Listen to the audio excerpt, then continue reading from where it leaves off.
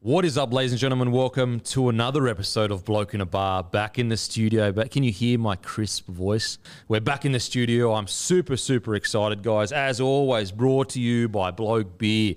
We are in every single celebrations, Bottle-O, Porter's Liquor, IGA Plus Liquor. It's been a while. IGA Plus Liquor in New South Wales and ACT. So you got a celebrations or a Bottle-O near you. Head in there in New South Wales, ACT. They will stock Bloke, and I'm sure there's plenty of specials going on. It's a perfect beer for summer, guys, because it's a session lager. It is made, have 3 or 4, smooth, crisp, easy drinking. It's just a beautiful beer. We've also got a store locator on our website, blokeinabar.com.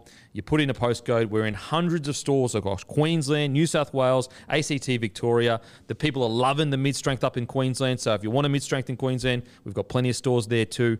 Also, Bloke boardies and singlets out now, plus Bloke party shirts. If you want to know what the Bloke party shirts look like, or the singlets, go to Instagram or our YouTube. You'll be able to see us all kitted up, looking absolutely incredible. We all bumped our numbers up from about 3 out of 10 to 5 out of 10. So if you want an extra 2 numbers, grab some Bloke merch. We've also got Bloke bundles that are discounted, perfect for Chrissy. So if you go to the missus, you say, "Oh, I want something for Chrissy," and she doesn't know what to get you. Get a Bloke bundle, because you can get like singlets, shorts and thongs or whatever for a discounted price. That is at bloke.shop. But as usual, let's get straight into it, baby! Just a bloke in a bar. What is up, ladies and gentlemen? Welcome to another episode of Bloke in a Bar. It is part 1 of Squad Reviews, brought to you by Bloke merch. That is right. We have Bloke party shirts. If you're watching this on YouTube, you'll be able to see them. If not, go to Instagram or Facebook. You'll be able to have a look at them, see what they're like. We got brown, we got white, we got yellow. They're made of really soft, nice material. People are absolutely loving them. Head to bloke.shop. We've got plenty of stuff. We've got Bloke boardies as well. First time we've ever released board shorts. We've got yellow ones, we've got brown ones, we got Bloke hats, we got Bloke everything, Bloke thongs even. We've got basically bundles as well. So if you want a Chrissy present, perfect to get a bundle. Ask your missus, can you grab us a Bloke bundle for Chrissy? Trust me, you will not be disappointed. And yeah, perfect for summer. Over the next few months, obviously it's going to get warmer. The kit is absolutely perfect. So if you enjoy Bloke in a Bar and you love Bloke as a brand, make sure to grab some Bloke merch from bloke.shop. But I've got the great Gurino and Timmy here. Gurino, how you going, mate? I'm going well, mate. Going well. Got to watch my first game of footy on the weekend. Very early days trial. Mate, early days, not for you. Not for me. This is almost late. Plenty could be anything's out there. Don't worry about that. How many times did you think it on the weekend? I was too scared to say it. I was going to get mobbed. Timmy, what about yourself, mate? Very well, mate. Yeah, Chrissy fever in the air, bit of footy fever starting to trickle back in, NRL-wise anyway, and I can just picture Guru in like early December up on the hill at Leichhardt Oval watching a Harold Matts trial game with his notepad out, studying it. He's got people on the phone. He's got managers wanting to know what he's seeing. Yeah, he doesn't miss much. You know what would be funny in like 20 years if like they're like, there's the Guru. And you're like a mystical creature that comes and watches rugby league. Definitely a creature. No doubt about that. There's like rumours that circle across like playing groups that the Guru might be turning up to watch the trial. And they're like, this is your one chance to make it, because if you don't perform in front of the Guru, you're done. You're done, skis. If he puts a red line through your name, it's game over for the career. And also you might get a shout on the potty. So it goes either red line, or if you get a positive shout on the potty, I mean, there's big contracts waiting. If Guru says your name in 20 years on the potty, guaranteed $1 million contract. Yeah, we're not here to fuck spiders. Now we've got the absolute Judas dog, Matt. We go for potty beers last Friday. The boys, we all go out, have some beers. Matty comes along for, honestly, I reckon it might have been at 3 minutes. And then he nicks off to the Kendrick Lamar concert. So, look, you let us know. Is Matty a dog for dog and potty beers, celebrating such a great year? Or is he justified in going to a Kendrick Lamar concert? How was it, mate? Yeah, it was great. Obviously, it turns out, because we had a last-minute schedule change, I wasn't even going to come to the potty beers, which would have been way worse. But I'm glad I got to come along to the pub for a bit. But yeah, Kendrick was just phenomenal. It was great. It was so good that I went home and watched his Paris concert on Amazon Prime on Sunday. Yeah. It was just so well choreographed. It was quite amazing. Sounds like a good time, mate. Sounds like a good time. Now let's get into the best time, an even better time, talking rugby league. We're going to review 8 teams today, review their squad or preview their squad for 2023.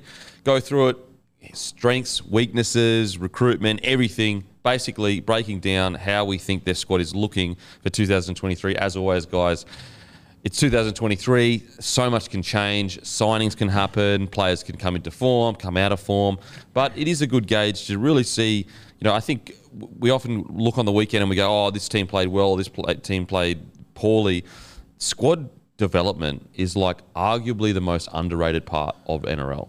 I think 10 years ago it used to be down to player 20 was important. Nowadays, like, you only have to look at the Roosters a couple of years ago who had, one of the worst injury runs we've ever seen. And, it was important down to player 30 for them. Still managed to make the top 8 that season. So you need to have incredible depth in this competition if you're going to be successful. And I think, like, for example, you look at AFL, and because they have the draft and the trade windows, there's a real focus on, like, building a squad and getting the salary cap right and making sure to get certain things. Whereas because NRL is, like, just so willy-nilly, we don't really appreciate how tough it is to build a squad within the salary cap with everything going on and how many huge factors, like, for example, the Dolphins completely changed the whole market. There's 6 marquee players that use them to get bigger contracts? Yep. Craziness. Timmy, do you reckon it gets enough appreciation, squad development? Yeah, definitely not. And this is where when we do the previews, reviews of these squads and how they're shaping up coming into the 2023 season, where the real inner footy nerd probably comes out in myself, where you look at these intricate sort of details of every squad of, all right, they've got gun halves, but there's no one backing them up. So if a half goes down, this team's stuffed. This team has an absolute stellar backline that'll score a lot of points, but they're a bit light on in the pack, so where's the platform going to come from? You look at the teams that go, they're lacking depth, but their 17's very good, so they are relying on going injury-free predominantly through the majority of the season to challenge for a title. There's other squads that you go, they can have 10 blokes go down and they're still in the hunt for a premiership. Yep. So we'll get through that this week and next week, and it's always a very intriguing time of the year. Well, just a couple off the top of my head that we spoke about last year, and I mean, I'm sure there's plenty we got wrong, but, like, for example, we discussed the Storm forward pack. We were like, ooh, it's probably the most light forward pack we've seen in a while. What happened? And we also said their depth as well probably was a bit questionable going into last season. And what happened? Their depth was tested, even in the outside backs, and also a little bit light in the forward pack. Another one, Brizzy Broncos, we identified, like, number 9. Like, they've got Turpin, and that was it in the whole squad. That was a genuine number 9, and he was already on the edges. And so it shows you, sometimes you can genuinely look at a squad and go, they don't have enough halves or outside backs or whatever.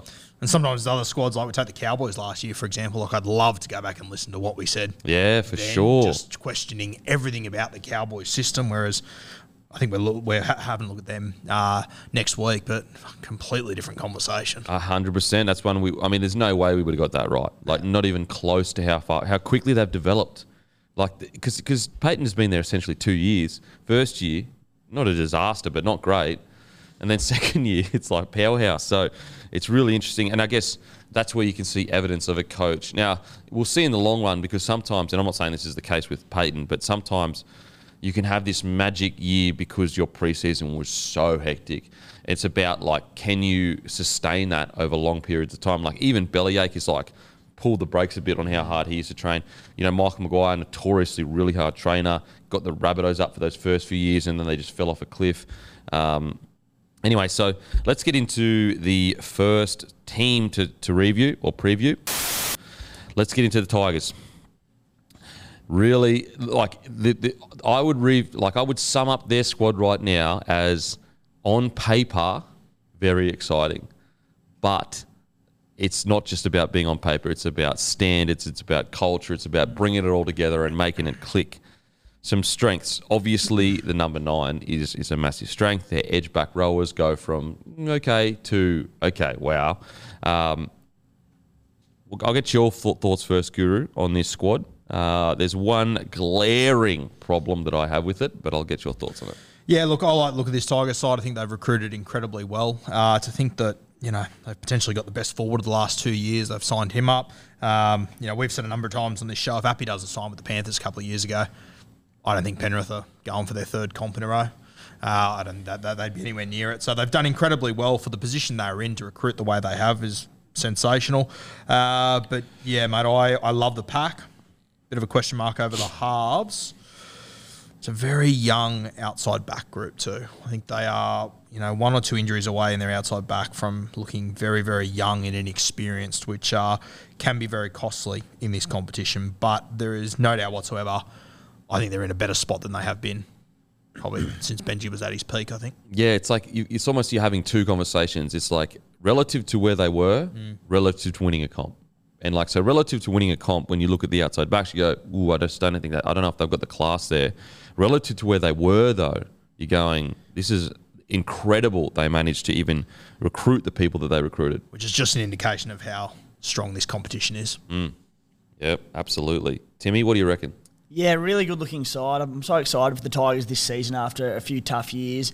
As you said, the forward pack are very impressive, with obviously Api Coruscant being the highlight of that. Probably my only one concern with the forward pack is, this is nitpicking a little bit, but maybe mobility. Could they be too big? I'm looking at Uda Kamanu, Dave Clemmer, IPAP, Sean Lord, Joe Offengawi, then off the bench, sort of Fanua Pole, Alex Twal, a lot of big boys in there. So possibly mobility around there. If they can land John Bateman, I reckon that'd raise a lot of concern about that because he's one of the most mobile forwards in the game. But again, I am nitpicking, so I think it's a great platform to work off. And then similar thoughts in the back line where, yep, plenty of potential there, especially the back five.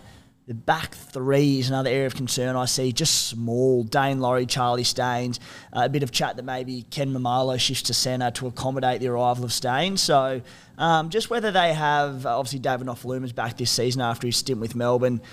Is the back three going to be a little bit small to set that platform? Few question marks, but all in all, a much improved side to last season. I think also with the forward pack, thing that stands out for me is, Joe probably looks like he'll be at 13. I think he's probably the best choice there.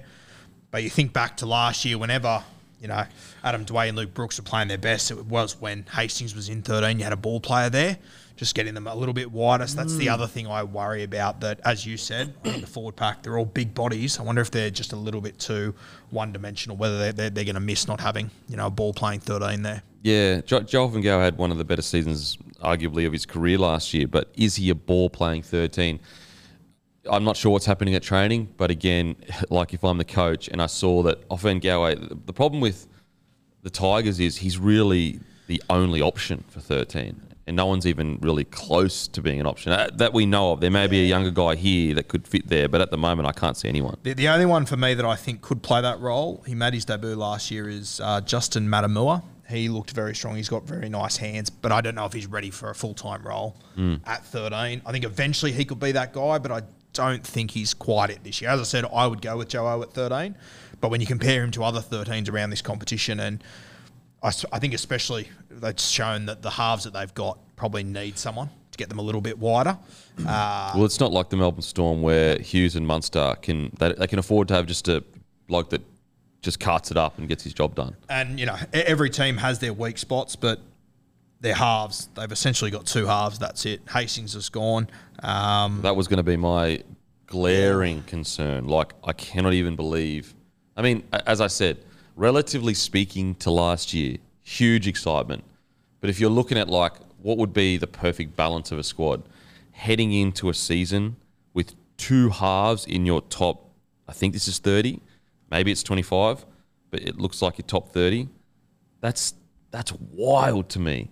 Well, obviously Hastings left, but Jock Madden left it as well. Yeah. Who's not a superstar, but he can come in and do a job for you. You keep him for this specific reason. And it's not like he left to the Broncos for a starting spot. Yep. He's going to be in the same spot at the Broncos as he was at the Tigers. I said to someone that is involved with the Tigers the other day, who would be your next man to step up in the halves? The answer I was told was Dane Laurie. Wow. So hopefully there's a young guy they can elevate from their squad. Since then they've obviously got Will Smith too, but I don't think he's not an out and out half. Either. He's a 14. Like I think in a perfect scenario, at the very least, you've got a 18 to 19 to, for example, you look at the Melbourne Storm. They've got Pezzett. Is it Pezzett? That's how you say his last name. Yep. And so like, you don't want Pezzett playing a whole season. You don't, because he's still so raw. But at least you can see that's the next guy. You know, if someone gets injured, that can be brought in, and if he struggles the first few games, it's okay because he's young. Whereas, as I said, you look at this and you go like Will Smith from the Titans was struggling to get a spot there. Great utility, but the chances of one of your halves going down in the season for at least 4 to 6 weeks is substantial. Yep. And the concern with the Tigers is just like they're going to need every week they can get, like every win they can get. Sorry, so that's a real concern for me. And the problem as well is there's like the negative, and we'll get to the positive, guys. Don't worry, Tigers fans. We'll get to the positives. The negative is if one goes down and then the season turns into a disaster, it's almost like, oh my God, recruitment's going to become tough again. Keeping these guys we've just recruited is going to be tough again. So really surprised that, for example, they've got Jake Simpkin. Who was the? I was Little that went to the Dragons. Hey, like they got 3 hookers and only 2 halves, and you'd argue that like you'd probably be better off having 4 halves and 2 hookers or whatever. Especially, like, I mean, even when the Tigers are occasionally going well, Luke Brooks is under pressure then. Like, now, when there's no other options, I just... the letting go of Madden, to me, was just, like, blows my mind. Blows my mind. There has to be something in the works. Maybe, like, yeah. They can't just be relying on Will Smith, surely. Yeah. Because... they've got no one there. Like, I'd be very surprised if between now and the start of the season, I don't know how many spots they've got left in their roster, but there's got to be a half coming in. Surely, even if you went into New South Wales Q Cup and you just got a veteran that's like 26, 27, he wants an opportunity. He's finished in the top 4 or 6. Even that level of 7 or 6 is really good to have. Just to bring him in, he can kick the ball into the corners and just get the team around the park if he has to. What's your brother up to? Yeah, we'll have to start making a few calls, won't we? Sammy. If only there was a tried and tested halfback ready to go. So, down playing South somewhere next season, but yeah. It's interesting that, you know, like surely there's a 7 or 6 out there that would love to just get an NRL squad and get a train and trial, pay him $1,200 a week or whatever it is. So that is a very big concern. You know, going even more negative, like what if Brooks fails to fire? You know, and then you've got this incredible forward pack with no direction. Like when I honestly have a look at that squad now, like you've got Jake Simpkin. If one of the halves went down, as crazy as it sounds, I think you start to look around and go, do we play Appy at centre? Yeah, probably do. Might genuinely be the best option, unless they bring someone else in. But just craziness, like that's happened. And it's just not good for the squad, like having essentially no pressure on Dewey and Brooks, because it's like, well, they're going, we can't really get dropped because who comes in? Will Smith? It just won't happen. Like, you'd have to be playing, no knock on Will Smith, as you said. I think he's an extremely useful bloke to have in the squad because he covers so many positions, but there's just not there's no pressure on him, essentially. Yeah, so I wonder whether there's younger fellas in the extended squad that we just don't know about yet. But going with 2 halves into a season in your squad it's almost a bit bizarre. And I just having a look at their halves that played Cup last year. Like I don't know too many of them, but for example, Tyrone Peachy, he played 10 odd games at 5'8" for them in reserve grade last year. So it's worrying. So I'm just looking, like just flipping the page. Every single squad I'm looking at right now has minimum 3 halves, and a lot of them have all played NRL. You know, so glaring concern. But the positives is the forward pack. Is this the best forward pack they've had since 2011, 12? Probably, I think so. Yeah, probably since like the Gareth Ellis sort of days on paper anyway. It's actually hard, like with the forward pack, it's hard to work out who's going to be your starting front rowers, who's going to be on the bench, especially if one of like Fanua Bowl, Blore, Stefano, if one of these guys kicks on to be a real star, which I think under David Clemmer they genuinely could, they could become a real powerhouse in the pack. I mean, just one of them, yeah, you're right. Like Stefano, we've already seen him kind of kick on, so if you could just find that again, and then if Blore becomes the player that he kind of was coming through the ranks before he got injured, all of a sudden, and let's say Joe in the off-season just all he does is his ball work, and he because in Joe Offengal's defence, he was shifted into that 13 Yep. mid-ish year or maybe like a quarter into the year. Very hard to expect him to go from a bench front rower-ish to a ball-playing 13. So maybe a whole preseason there changes it for him. Hope so. So anyway, looking at this forward pack, so we see Clemmer starting, Stefano starting up front, Probably. Yeah. or would you start Twal? Probably Stefano. I think I want him with Clemmer as much as I can. Then Is that too big? It's a fucking huge forward front row. Yeah, might be. I'll tell you who I was really impressed with that Fanua Bowler at the end of last year. I thought he was really One impressive. of their better players last year. But he might be better as a bench sort of impact guy. Once again, if Twal's back to full fitness, I'm more than happy to start him as well. So it might be a bit of a Like rotation throughout the rotate year. Clemmer and Stefano and keep Twal on there for the longer minutes maybe. I think so. Because Yeah. he's so good defensively, gets through so much work. Whereas like the only concern I have with starting with Stefano and Clemmer is you might lose a bit of like impact throughout the game when they both go off. I'd assume they'd both go off surely at some stage. But if you want to open the game and get good starts, like remember a few years ago they lost the grand final, but remember Penrith, I think it was like 3 years ago now, where they would come out and just blitz teams in the first 20, like just fucking absolutely just tear them to pieces. It's if you're looking to rather than like win a grand final, but to like make the top 8, it's not a bad tactic to go with. Just to get on the front foot in games. I personally think this team has to get on the front foot to win games. Yeah. I don't think they can lose the first 20, 25 minutes and get themselves back into contests. Do you think let's say we were going to start Stefano and Clemmer, do you think you're losing a bit of Alex Twal's motor on the field by bringing him on only for 30, 40 minutes instead of 60, 70? And that's the awkward thing. I think those three guys all of them are like mainstays. I don't think any of those three I look at and go, oh, that's a really good impact guy to bring on. So yeah, it's not a bad problem to have, of course. I could see Stefano becoming impact. Just coming on and just fucking absolutely from the back fences. I guess Nelson and Sofa Minor off the bench kind of stuff. Yeah, that's fair. Timmy, what do you reckon? Yeah, and the other thing I suppose, when we do look at sort of how many HIAs there are in games and injuries these days, they've got big minute forwards. So IPAP and Bloor can obviously go 80 on the edges, and then between Joe O, Clem in particular, Alex Twal, they can all play big minutes if needed. So I don't think they'll be sort of caught too short. It also gives them the option to run that utility on the bench and play sort of a forward short if they want to, whether they run with Will Smith or Jake Simpkin, I'm not sure. But big motors in their forwards. And then, I said again, if Johnny Bateman...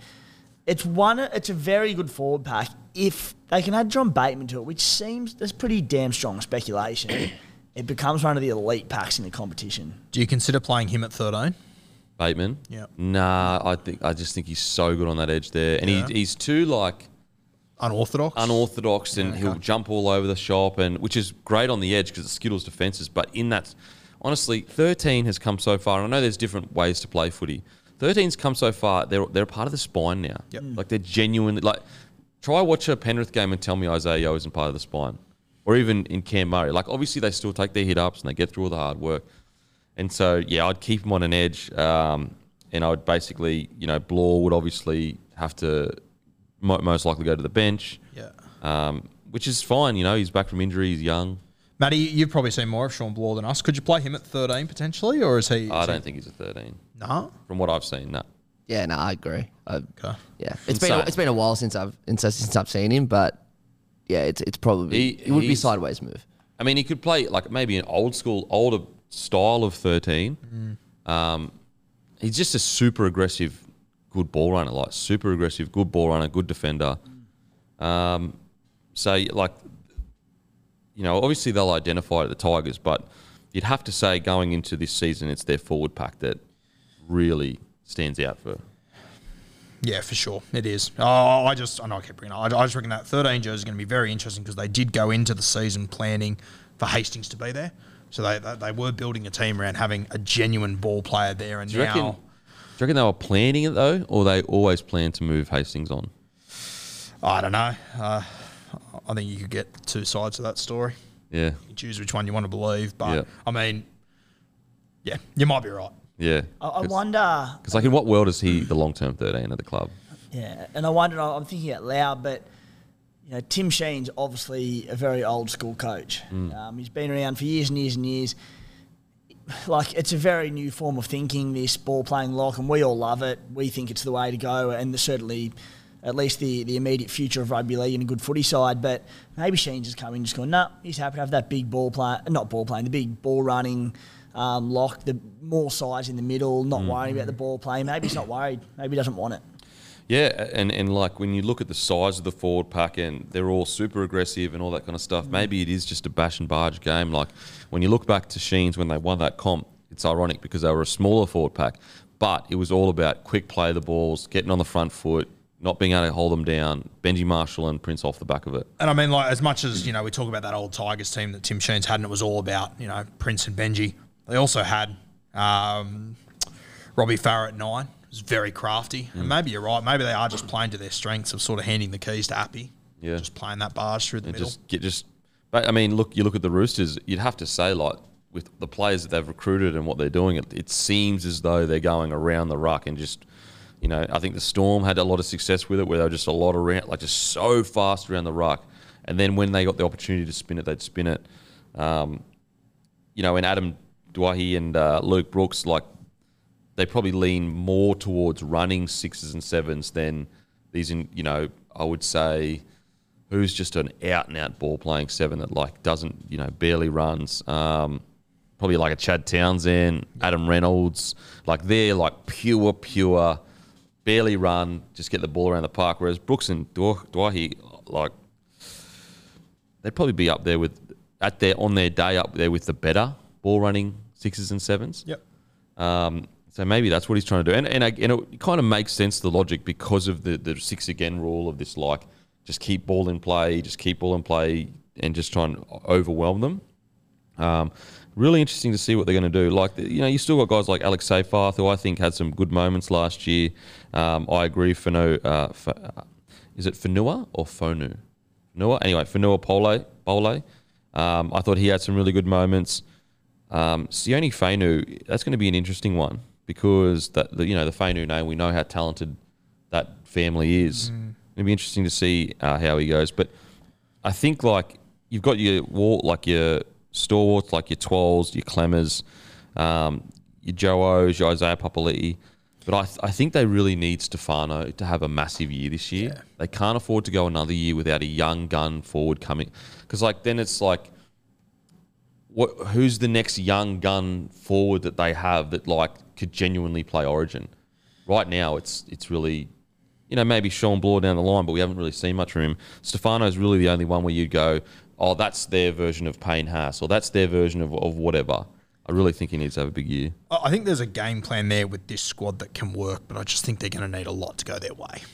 Oh, yeah. I mean, Brooks and Dwyer, he need to stay on the field. Well, yeah, if the 7, 6 and 9 get injured, suspended, whatever it might be, I'm very, very worried about them. And, mate, for all we know, like Appy, if he plays Origin this year, there's going to be 3 months where he's going to be out of the side. That period's going to really worry me. Yeah. For sure. I think some positives. I think in the hooking role, they've got, it's like they've done fantastically in regards to depth. Appy, obviously. Simpkins can come and do a job. He's still relatively young. I think he's still about 22, 23. I'm not even going to try to say that. Rue Nagatura, Tikura. Who did he play for? Fiji? I think so. So, like, great depth in the hooking role. The backs, apologies, got to get a little bit negative again. Just on him, on Rua, he was the Jersey Flegg Player of the Year last year and captained him to a undefeated season. Maybe, well, that could have been 2 years ago, actually. Yeah, so he's good. Far out. Like, there you go. So their 9 role is... Yeah, and pair them with Appy. I'll improve out of sight too. Yeah, well, that's what I mean. Like, when you talk about, like, squad, like, balance, their 9 role, you could make the argument it's one of the best 9 role, like, 9 depth in the comp. Because, like, you've got hookers, Brandon Smith, Connor Watson, Jake Turpin at the Roosters, which would challenge it. But, like, Connor Watson, he's more of a 13 kind of. Jake Turpin, again, on the edge there. Api Coruscant right now is the back-to-back. So he, kind of outweighs. He has more weight than, say, a Brandon Smith, even though Brandon Smith, Dally M. hooker. For where they are on the table, for them to have that depth in the hooking role, I think that's a massive win. Now, to their backs. My concern with the backs is that, you know, Dane Laurie, more footy under his belt, is going to be great. Do they have the elite level backs yet? They've got potential, but when you compare it to some of these other back lines, I worry that, you know, they may not be ready to really compete with the top 8 sides yet.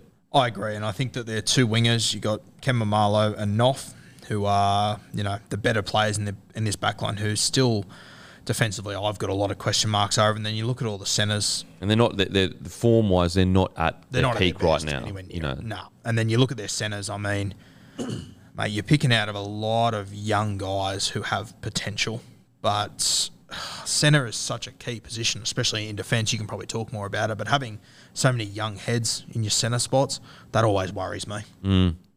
Yeah. Oh, absolutely, absolutely. And the thing with like a young back line, it's like if you get rattled with 1 or 2 tries at the start of the game, everyone's heads off. Like everyone's like shooting in, or it's all disconnected.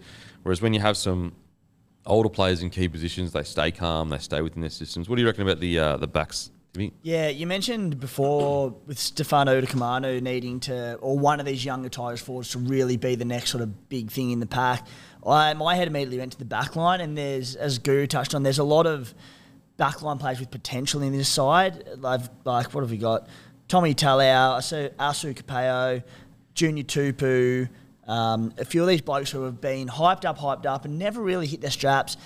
And I'll let them off the hook a bit because they've played in a struggling Tigers side for the last couple of years when they've had their chances. But I think we just need one of these players to slot in at centre or the wing, and one of them did really hit their straps this year. And behind the forward pack that they've now got, I think they can do it. Tommy Talau's the one that I particularly like, who's had some injury troubles the last couple of years. But Tommy offers a lot. I think he's a really good defensive centre as well. And he's the one that I'm excited to hopefully see with the full season under his belt. They are lacking a bit of strike out wide. Ken Mamalo, if he does shift to centre, I don't think I've ever seen him play centre. He's a big boy. Whether that'll work out or not, I'm not convinced. So, look, I think they've got the platform up front that this backline can do enough damage. Whether or not it's enough to sort of be top 4 or compete for a title, I'd probably not, but there's enough there. If Nofaluma and Mamalo can get back to their best footy, I think that changes everything. Because them at their best footy are literally, you know, one of the best wingers in the comp. Like David Nofaluma, there was years there where he was incredible. Ken Mamalo at the Warriors, there were years where he was the best winger in the comp, just destructive. It's just a matter of getting him back to that spot. And I mean, if we're being honest, historically, Tigers don't tend to do that, which is my biggest worry. I just look at this side and I think that when you're coming up against them, I think the game plan sort of writes itself. They've got a big pack, you want to move them around, and then you're going to really attack their edges. Yeah, I think I'd just be running at their three in defenders, so their halves, and just staying around the corridors there. Yep. Yeah, Tommy Talau, massive raps coming through, came in, made his debut, played solidly, had been really unlucky with injuries, especially last year. Did you get a chance to see Tommy Talau coming through? But he, if I recall correctly, he had a lot of raps on him. Yeah, he was through all those pathways. He was, as you say, a lot of raps on him. One of the guns coming through, and because he was injured recently, so yeah, that's the only thing that's holding him at the moment. The other one that I thought was good last year, I think he came after the year, was that Stafford Toa, or maybe he arrived late in the preseason or whatever it was. I thought he was decent last year. I'm not sure if he's I'm just not sure what position he is. Yeah, that's my other one. But I think he has to be a centre in this team realistically. As you said to me, I think you need one of these young backs to really kick on. There's this, I haven't seen him play, but I've seen a lot of Tigers pages talking up young bloke Josh Felady, I believe it is. I'm not even sure what position he plays, but they all seem to be very high on him as well. Yeah, okay. Well, fingers crossed. Well, maybe he's the guy that comes through. All right, the magic question. Is this a top 8 squad? Not for me. You think? 9th place, mate. Oh, how dare you, sir. To be honest, though, I feel like they're a 9th place team. Really? 9th? Yeah, I don't think... I said, if they can go okay on the injury front, I think it's a team that can push for the top 8 for sure, but just not quite there.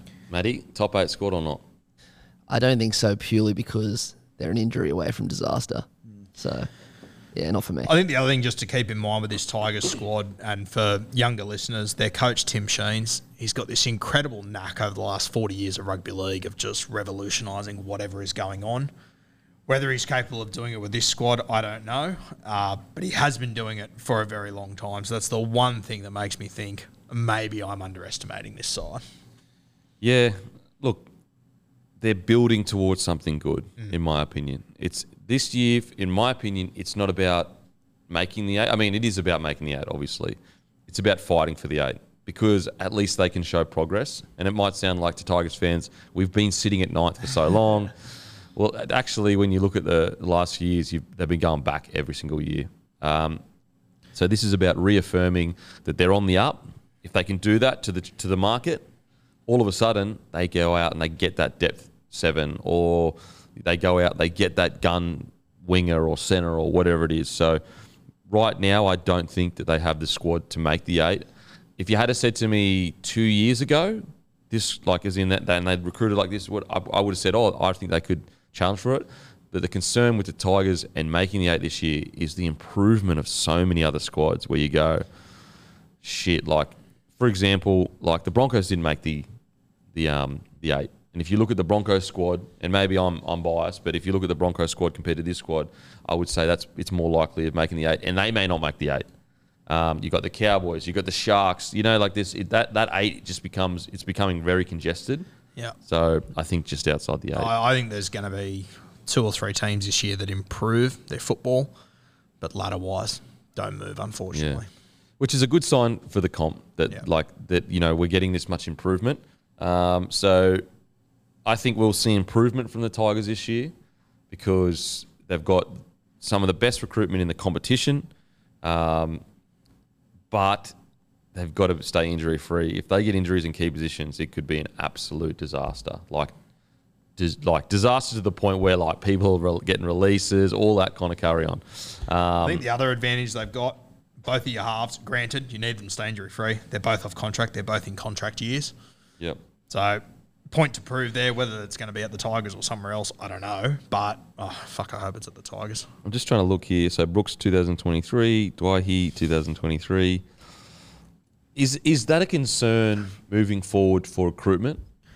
I think so, for sure. It's an odd situation. You've only got 2 halves in the club. They're both off contract next year, and the coach you've got this year you already know isn't going to be the coach next year. It's a very unique, I hate to say, but it's a very Tiger situation. Like, there's not many teams that would find themselves in a boat like this other than the Tigers. The concern is like, if they kill it, like let's say they come out, Brooks reaches his potential, Dwight, he plays as well as we know he can. The forward pack come out and just explode people in the first 12 games, and they're sitting top 4, which is like, although it's crazy, it's still a reality. It's not like they're so far off that they couldn't do that. All of a sudden, Dwight and Brooks are commanding like $1 million each. Yep. And you're going, shit, maybe we should, you know what I mean? So it's a risk, massive risk. And it means if one of them does go good, like that will mean that a couple of these young forwards will go good, a couple of these outside backs will go to a new level. All of a sudden, the Tigers are paying out the arse to keep these guys they've had for years. They haven't got any. Yeah, it's interesting. I mean, I understand why the Tigers have done it though, because it's like how long. I mean, me personally, I would have depending on how much he was asking, I would have re-signed Wahi like earlier in the year. Again, depending if he's asking like 800K or whatever, then obviously I wouldn't re-sign him. I don't think he's there just yet. But if I could land Wahi around a 500-600K, I probably would have kept him at 6. Even just having a look at David Nofaluma, like he's probably the guy that's been there outside of Brooks, the guy that's been there the longest. Like he's got another 3 years left on his contract, and they let him go to another club halfway. That's bizarre. What's going to happen there? Like, there's no way he sees that 3 years out. Surely.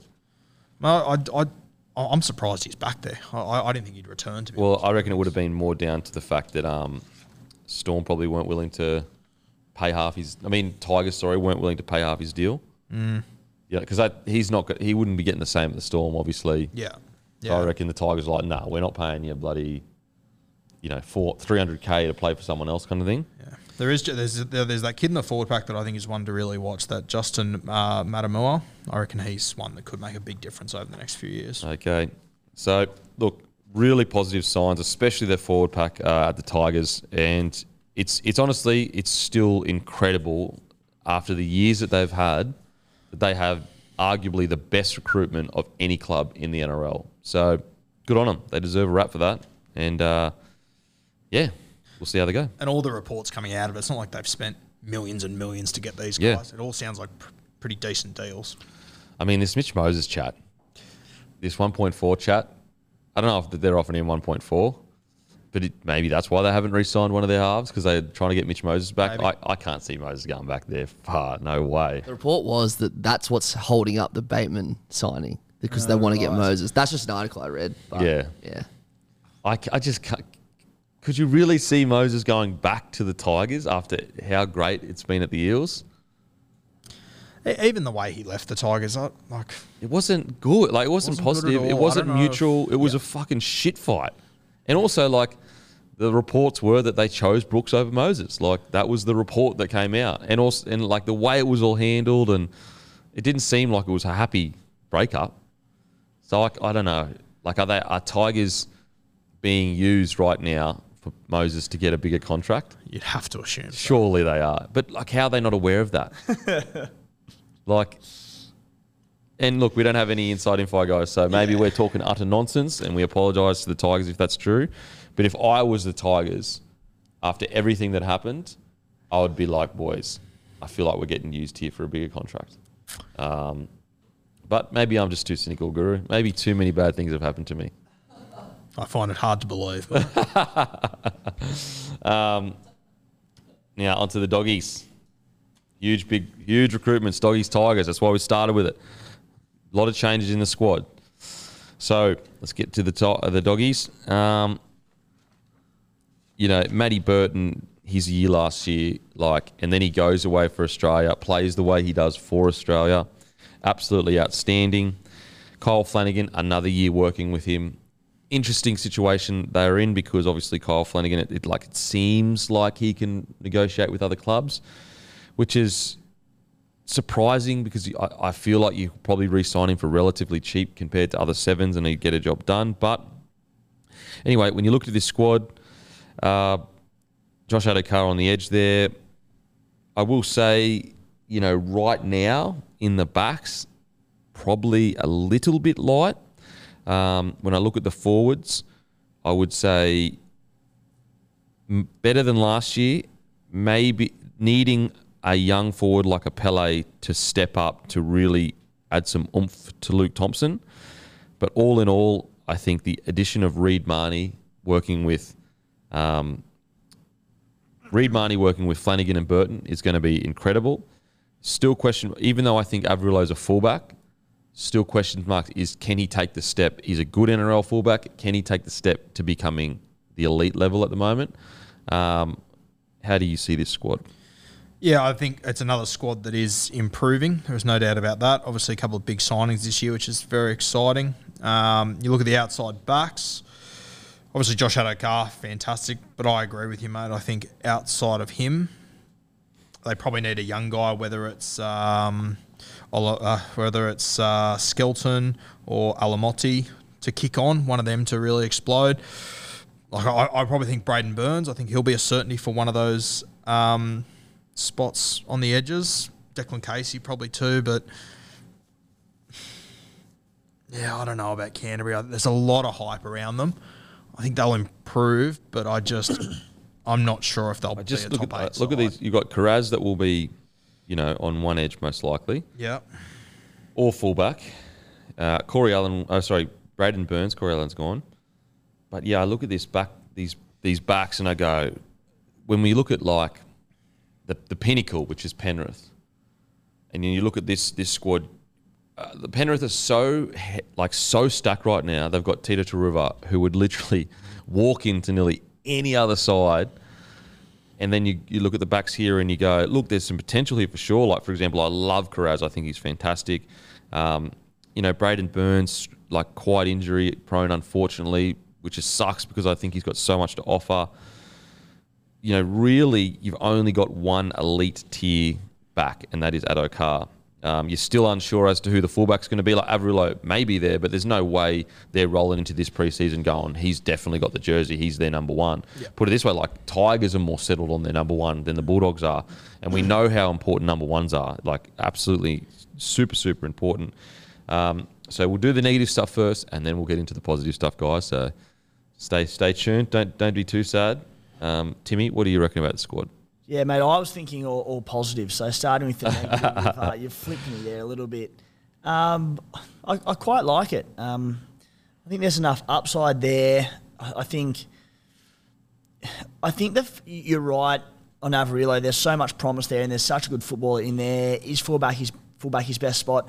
I think it is. The big thing for him and the Bulldogs will be Averillo's ball playing, if that can come along to the level that it needs to be. I think what we saw with Josh Adokar at the World Cup, coming in, playing around the ruck, that can offset or take a little bit of pressure off Averillo to be that just speedster in around the ruck, backing up these forwards, big TPJs, kick-outs, and they're offloading. I know Adokar can't do that all the time, but there are certainly going to be opportunities.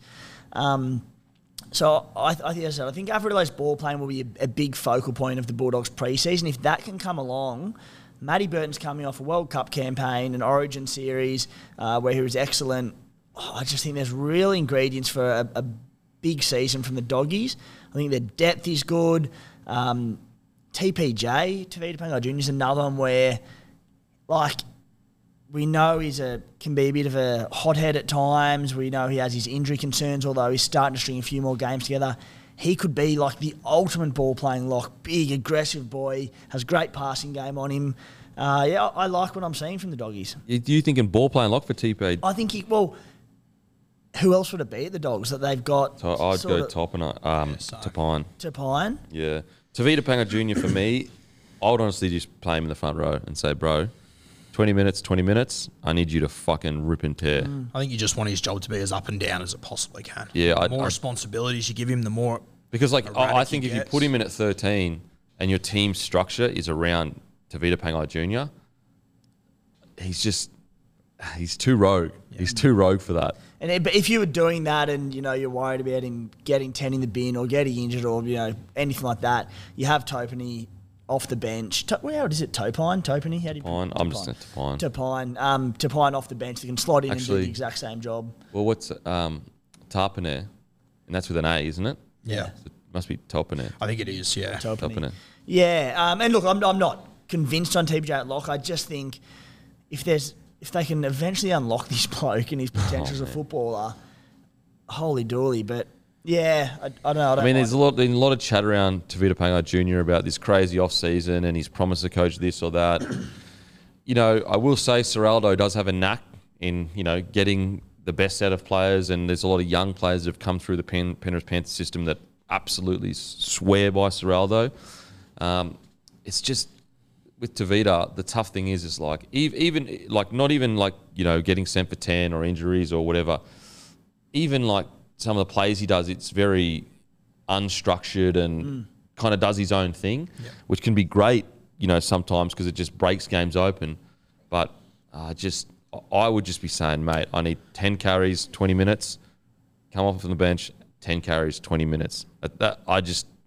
Is a bit more structure what he needs? Is that license of, mate, just go play. out there and tear heads and offload?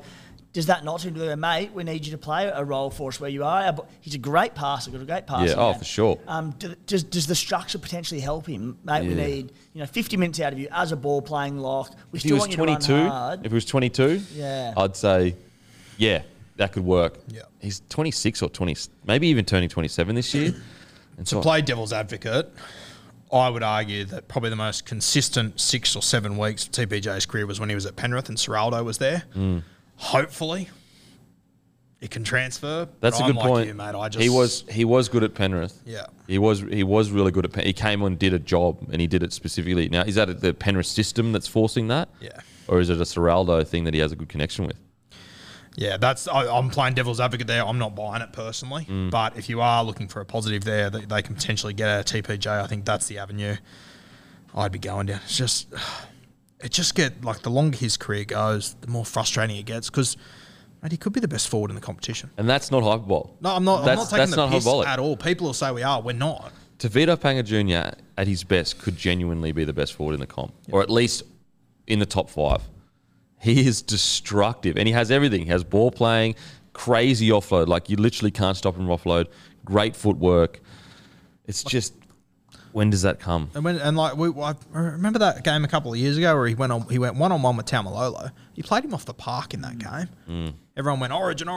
The next 3 weeks, it was just duck eggs from him. Like it's just so up and down. He's got so much ability, but I don't know how they get the very best out of it. And the beauty of this side is that you've got Luke Thompson, you've got Max King, you've got Ryan Sutton, you've got guys you can put around him where his job is very simple, very limited. Imagine a front row starting Tavita Pangai Jr., Thompson, edge, Kikau, other edge, Raymond Fatala-Mariner.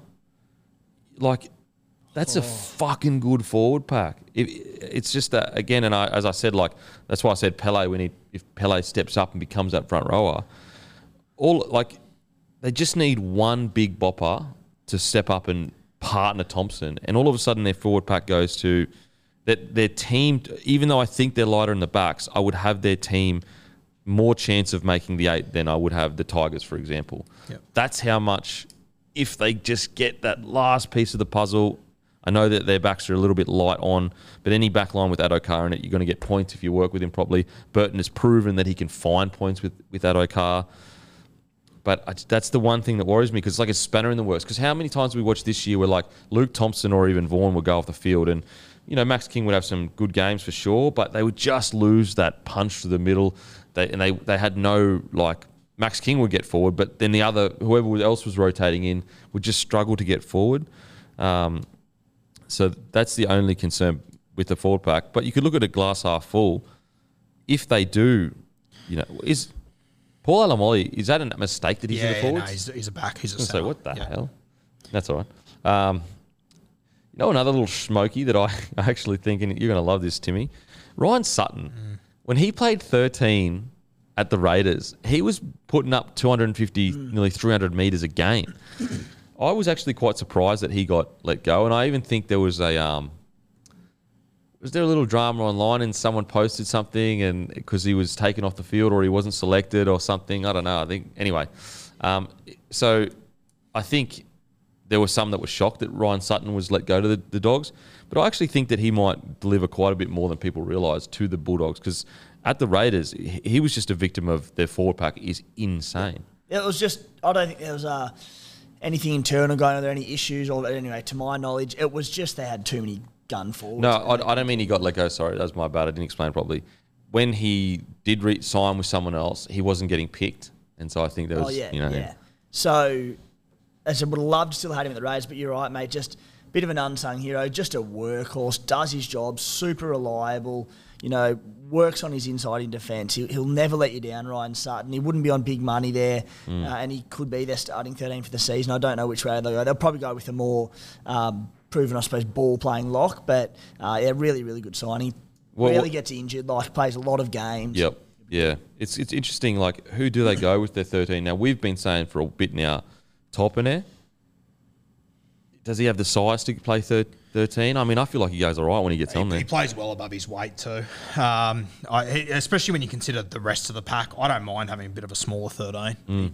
He's tough as nails. I think he'd do a job there, but he's been there for so long and they haven't picked him that I'm starting to wonder if there's more to it. Yeah. We're not seeing. Well, I mean, to be fair, like Seraldo, the new coach, maybe he values that ball playing more than past coaches, maybe. Fingers crossed, hopefully.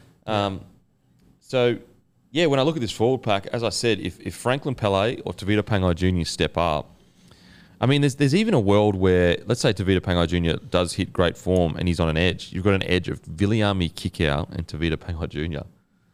On their day, best back rows in the comp with together. With Tyler Mariner and Andrew Davey on your bench, yeah, who are both outstanding. Outstanding. I mean, I'd even, there's even a chance Raymond, maybe he fits into that 13 role. His ball playing isn't terrible.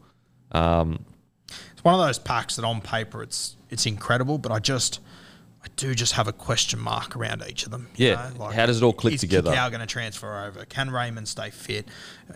We hardly saw much of Luke Thompson last year. Obviously, you've got all the question marks around TPJ.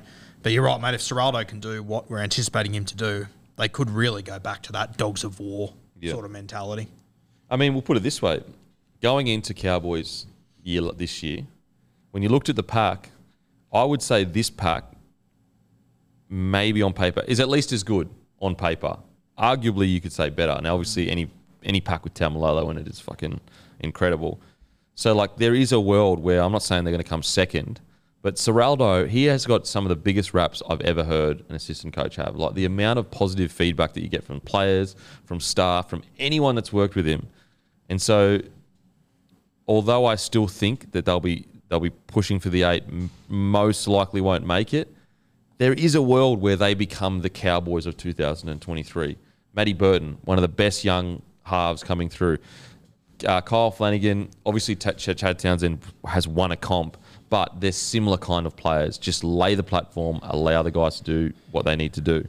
And the beauty of Flano too is that you don't have to pay him $700. No. Like he'd be on one of the lowest wages of halfbacks in the NRL, which means that you can build a monster forward pack. You can have a superstar at hooker, a superstar at 5'8". Yeah. Like, I just think people like. I'm not sure if they can win a comp with Flano, but they can they can definitely be relevant with Flano at halfback and the rest of this team. Yeah. I think.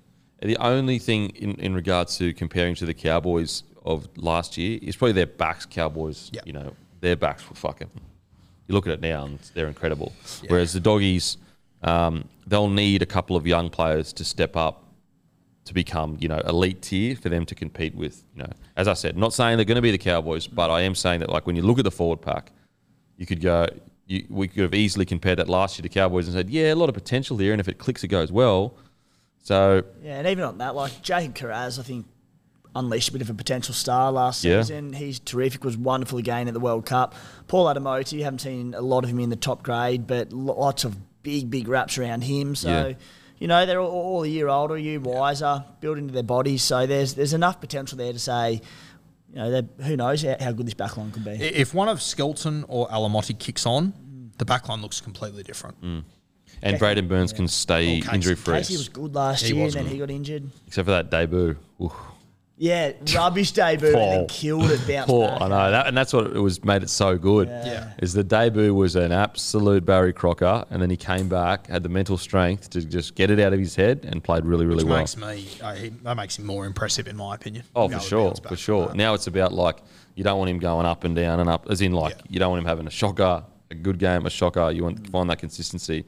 But yeah, 9 out of 10 kids, or 8 out of 10, or 7 out of 10 would have been absolutely rattled, and they would have come back, played like a busted, or just been really quiet. In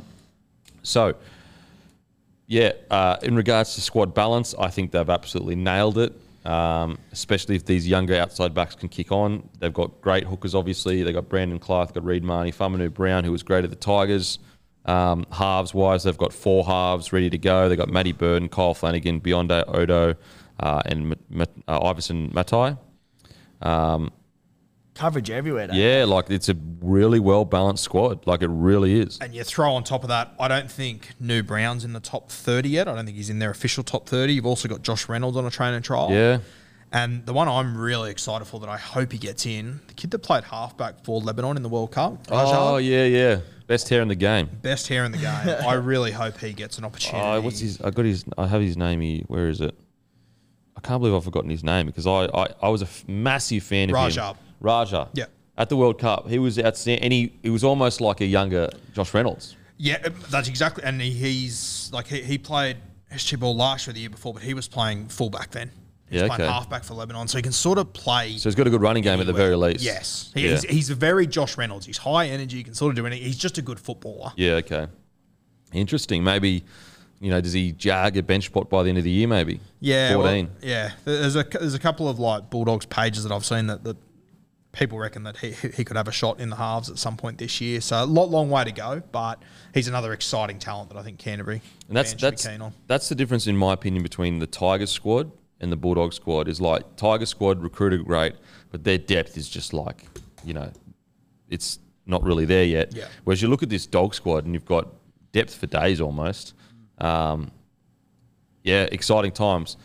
Now the question, my personal opinion, I would have them more likely to challenge for the 8 than the Tigers, for sure.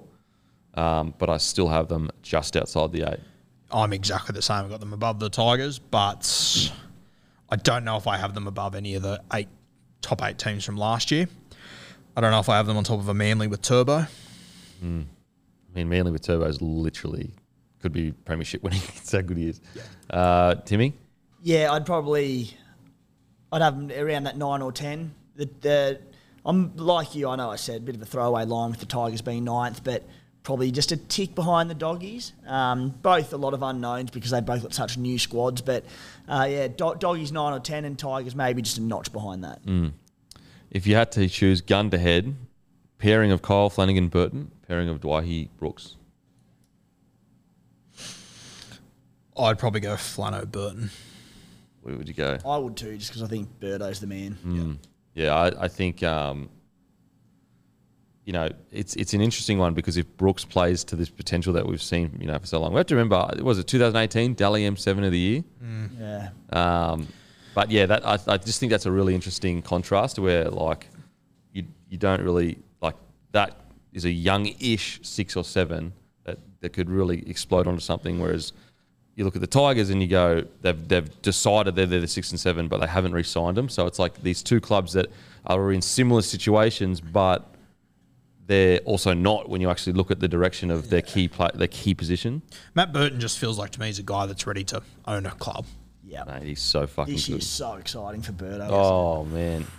And that's where, because he is so good, he's got so much ability, he's ready to own this club. I really think a halfback like Kyle Flanagan's good for him. Yeah, I agree, man. I'm surprised that they haven't. Now, we have to talk about it. Matty Burton off contract. Is that a problem? Yeah, a couple of nervous nights for Especially with how good this guy is. Like, nearly any club would try to, because he's just a footy player. Like, he'll play centre, get Dally M centre. He'll play 6 and kill it. That, unique kicking game that he has.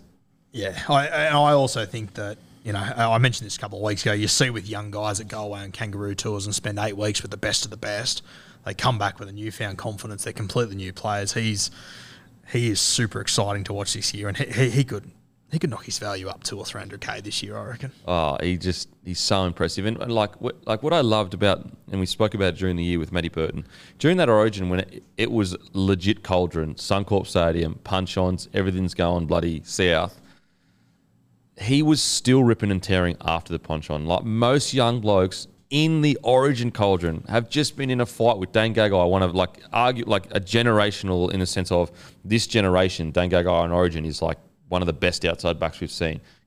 For people that have been watching for the last 5, 6, 7 years, he'll go down as the guy for them, Dane Gagai. Gets in a punch on, takes a bunch of hit-ups after it, stays super aggressive, and that's the moment where I was like, he's a big game player. Like, he doesn't allow moments to get to him. He doesn't get smothered by moments. He just continues to believe in himself and turn up. Matty Burton, for me, if I'm the club, I'm doing literally anything to keep him, other than obviously paying him like fucking bazillion dollars. But you know what I'm saying. And that's the other advantage I think this Canterbury side has. When I have a look through their squad, I think come Origin time, I think it'll only be Josh Addo-Carr that goes to play Origin. I think Burton, if Turbo is playing, I think he lands a centre spot. I think Jack Whiten's probably on the bench. I think Burton might be the really unlucky guy Yeah. for Origin, but it means that they get to keep their entire... Like, I don't see anyone in that forward pack playing Origin. Reed Marnie will stay too now. Yep. So This is it's Harry Grant. They're in a really, really good spot. Yeah. Have you got him making the 8, Matty, or what do you got? Yeah, I've got him in a little 7 to 10, 7 to 11 bracket. But as Guru said, it is hard to see who will drop out of the 8. But aside from that, as of all the teams that are improving, I think they're improving the most. Like, you have a look last year on the ladder, teams that finished 5th, 6th, 7th, 8th, 9th and 11th in front of Canterbury, they all underachieved, in my opinion. Manly, Brisbane, Raiders, South Sydney, Roosters, Storm. Yeah. Going to be interesting, but very exciting times for the Bulldogs. I mean, the changes, and a key person is Serraldo. If he becomes the coach that everyone thinks he can be, it's exciting for the Dogs. It's really, really exciting. I'm actually as I said, I think the Bulldogs have more upside at the moment than the Tigers. I'm really excited about the Tigers' recruitment and that, but there's just the depth thing that worries me at the Tigers. But yeah, Doggy's very exciting. Now let's get on to Dragons. Wow.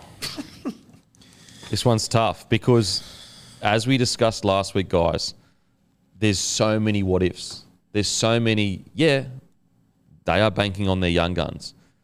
But will their young guns become everything they should become? at that club. You know, do the young guns need to be somewhere else or whatever? So when I look at this squad, they've got one hooker, they've got 3 halves, but you know, one of them, you know, probably is ready for first grade, but will be maybe playing on the bench. They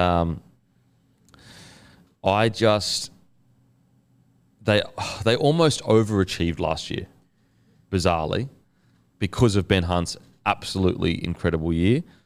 So this is a massive swing team. If their backs turn into like, for example, you look at their backs, okay? We've got Fainai twins. We know how talented they are. I really like him. You've got Sully, who, in my opinion, is a top-tier centre. Like, I would happily play Sully at his best against any other centre in the competition outside of maybe Latrell or Joe Manu. That's how good I think Sully is. You've got Zach Lomax, another elite outside back. So when I look at their backs, and you've got Ravalawa as well if he reaches his potential. If I look at their backs, I go, they're fucking really, really good backs, like really good backs. But then I look at their forward pack, and I see a bunch of tough, gritty, good forwards. But do they have that extra punch that some of the other squads have? What do you guys think of this squad? You said they bizarrely overachieved. I think they almost definitely overachieved last year. Like, you have a look. If you just have a look simply at the ladder, the 5 teams above the Dragons underachieved. These are the teams below them. Manly, Bulldogs, Titans, Knights, Warriors, West Tigers. Tell me which of those teams is going to be worse next year than what they were. Like, they've all improved. And the Dragons have seemingly just stayed the same for me. They've added Jacob Little, but they lose Andrew McCulloch. I think that's a downgrade in my opinion. Lose Maguire, lose Sims, lose Alvaro, lose George Burgess. Even Jackson Ford and Jack Goals, like they were good guys to have in your squad to bring in. I don't know about this side. I mean, mate, as we said the other day, Ben Hunter had a 10 out of 10 season. If he had an 8 out of 10, where would they have finished? Yeah, it's it's the forward pack for me that's just a bit, you know, Blake Lawrie, absolute nut trucker, and you need a Blake Lawrie in your side for sure. Same with Aaron Woods in the sense, like, you know, good, solid, but Aaron Woods is towards the end of his career. You got Francis Molo, who can put some good footy together, but when we're talking about the tippity top tier, for example, you compare this to, say, a Tigers forward pack. I would say the Tigers forward pack easily on paper, not easily, but it's clear that the Tigers forward pack on paper is better than the Dragons forward pack right now, which is a bit concerning. Timmy, what do you reckon? Yeah, I think the Dragons are in all sorts, and you nailed it, Kempy. Just where's the punch in that pack? And it's not a knock on the individuals like Blake Lawrie, Francis Molo, Jack DeBellin, Michael Molo, Taro Fumano. All these blokes could slot in to teams and play a really key, valuable role. Yeah. But cumulatively, as a group, none of them are those just blockbusting, knock them over forwards that, you know, skittle some defenders and then they play off the back of that. They'll all toil. They'll all do a job. They might grind out a few wins, but like there's no upside to this team. And I shouldn't say no upside because they've got some young attacking like backline players with potential, but I just wonder where the platform's going to come from up front. I don't see how they can finish higher than they did last year. I'm very excited for the combo of Benny Hunt and Talatau Amone this year because I think Amone, you know, he's got a really promising future. He'll have learned a lot from the World Cup, a full season under his belt. He's only going to get better, but the pack concerns me a lot. And the one you touched on, but the hookers, their hooker, starting hooker Jacob Little, who, good footballer, he'll do a job, but his last 5 seasons he's played 10 games, 20 games, 6, 11 and 13. Like, injury prone. He goes down. Your hooker's probably Moses Mbai. They're just... Sullivan. Or Sullivan, who's, you know, primarily a half. I know he played a bit of hooker in reserve grade last year and at times off the bench in first grade, but it's just hard to get optimistic about this side, unfortunately. Yeah, you're totally right. It's no one specifically in that forward pack. It's more just about balancing your forward pack. Like, you know, you look at the Dogs and the Tigers and you go, okay, Pele and Stefano. These are two big boppers that if they hit their potential can just bust teams open. Matter of fact, if you added either of those guys to this pack and they played to their potential, does it change the world? Not really, but I'll tell you what, it changes the complete balance of the pack. I mean, even if you added Clemmer to this pack at the moment, it's just that the big... I know Aaron Woods is a big fella, but as I said, he's towards the end of his career. He's more like in the Fafita stage of his career. Bring him off the bench, does a job, take him off. So just it's the balance of the full pack. Jack Bird, is he a 13? Like, I think he is, but at the same time, like put it this way, what position do you guys think Jack Bird is? He's definitely a good 13. He's a great footy player. But I also think that he's not the best suited player for 13 in this side. I would still go with Jack de Belin at 13. So your one upside player who's got a bit about him is stuck out on an edge. And fuck. There's such a frustrating team to try and put a good squad together because there's just no upside in it. It's Ben Hunt or nothing. And, I agree, mate. I love Amon. I think he's got a big future, and I thought he's going to go away to the World Cup. He's going to lead Tonga. They're going to be great. He got over there and they were picking Isaiah Katoa before him. Like, he didn't even gain any experience out of that World Cup, and Tonga were incredibly disappointing, and he wasn't even part of it. Yeah, it's interesting. And he was getting really good towards the back end of the year, mate. Yeah. And in the half situation, there's no more clarity as to what's going to happen. Like, Jaden Sullivan, Bud Sullivan, surely he's not playing 14 off the bench again. Like, surely he's leading the New South Wales Cup team around a park to try and win a premiership to get him that experience. But in saying all of that, Jaden has come out, and even I think Tyrell Sloan have come out and said, we're fully on board. There's just a bit of a miscommunication, and we're here to be developed and all that kind of stuff. I will say a really interesting thing at the Dragons, and I don't know if this is a good thing or a negative. Outside of Sullivan, Lomax, and where is it? Sullivan and Hunt. Every other player is only signed on until 2024. So, like, there's a world where in 2 years' time, this is a completely different roster. I guess the unfair thing for Hook is, does he have that much time to be able to reset this roster? Yeah. That's a bit of a worry to me, to be honest. I think it's a matter of time until Hook goes personally, and then they're starting all over again. They're literally starting all over again, and their whole roster is, for example, like, does Sully stay if he continues to play the way he's going to play? So I know this is super, super pessimistic, but if they start the season 1 from 8 or something, with all those players off contract, as you sort of touched on, Kempy, you need a coach coming in with two years to look ahead and plan for and go get the squad that he wants. So if they are battling, the way the squad's set up, does someone come in with a free rein? Alternatively, do they double down on Hook and just say, mate, it's still your team for 2 or 3 years, build the squad you want, but it's very concerning all round. The thing with the Hook situation is really bizarre because, and someone made a comment of, on YouTube, and it's a fair comment. Look, they're back in their youth. They got really good guns, rah-rah.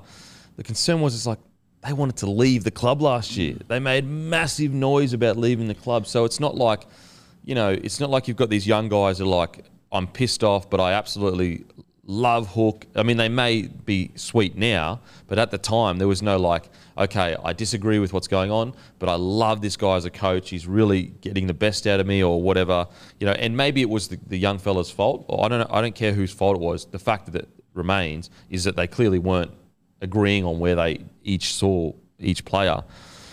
And so the Dragons are in this very strange spot of like all this really good youth, but let's say they go 1 from 8 or whatever, and Hook, unfortunately they let him go. I see a painful few years for the Dragons because then it is officially a rebuild because then Benny Hunt goes, and then all of a sudden you've got 2 really young halves. It's a massive rebuild.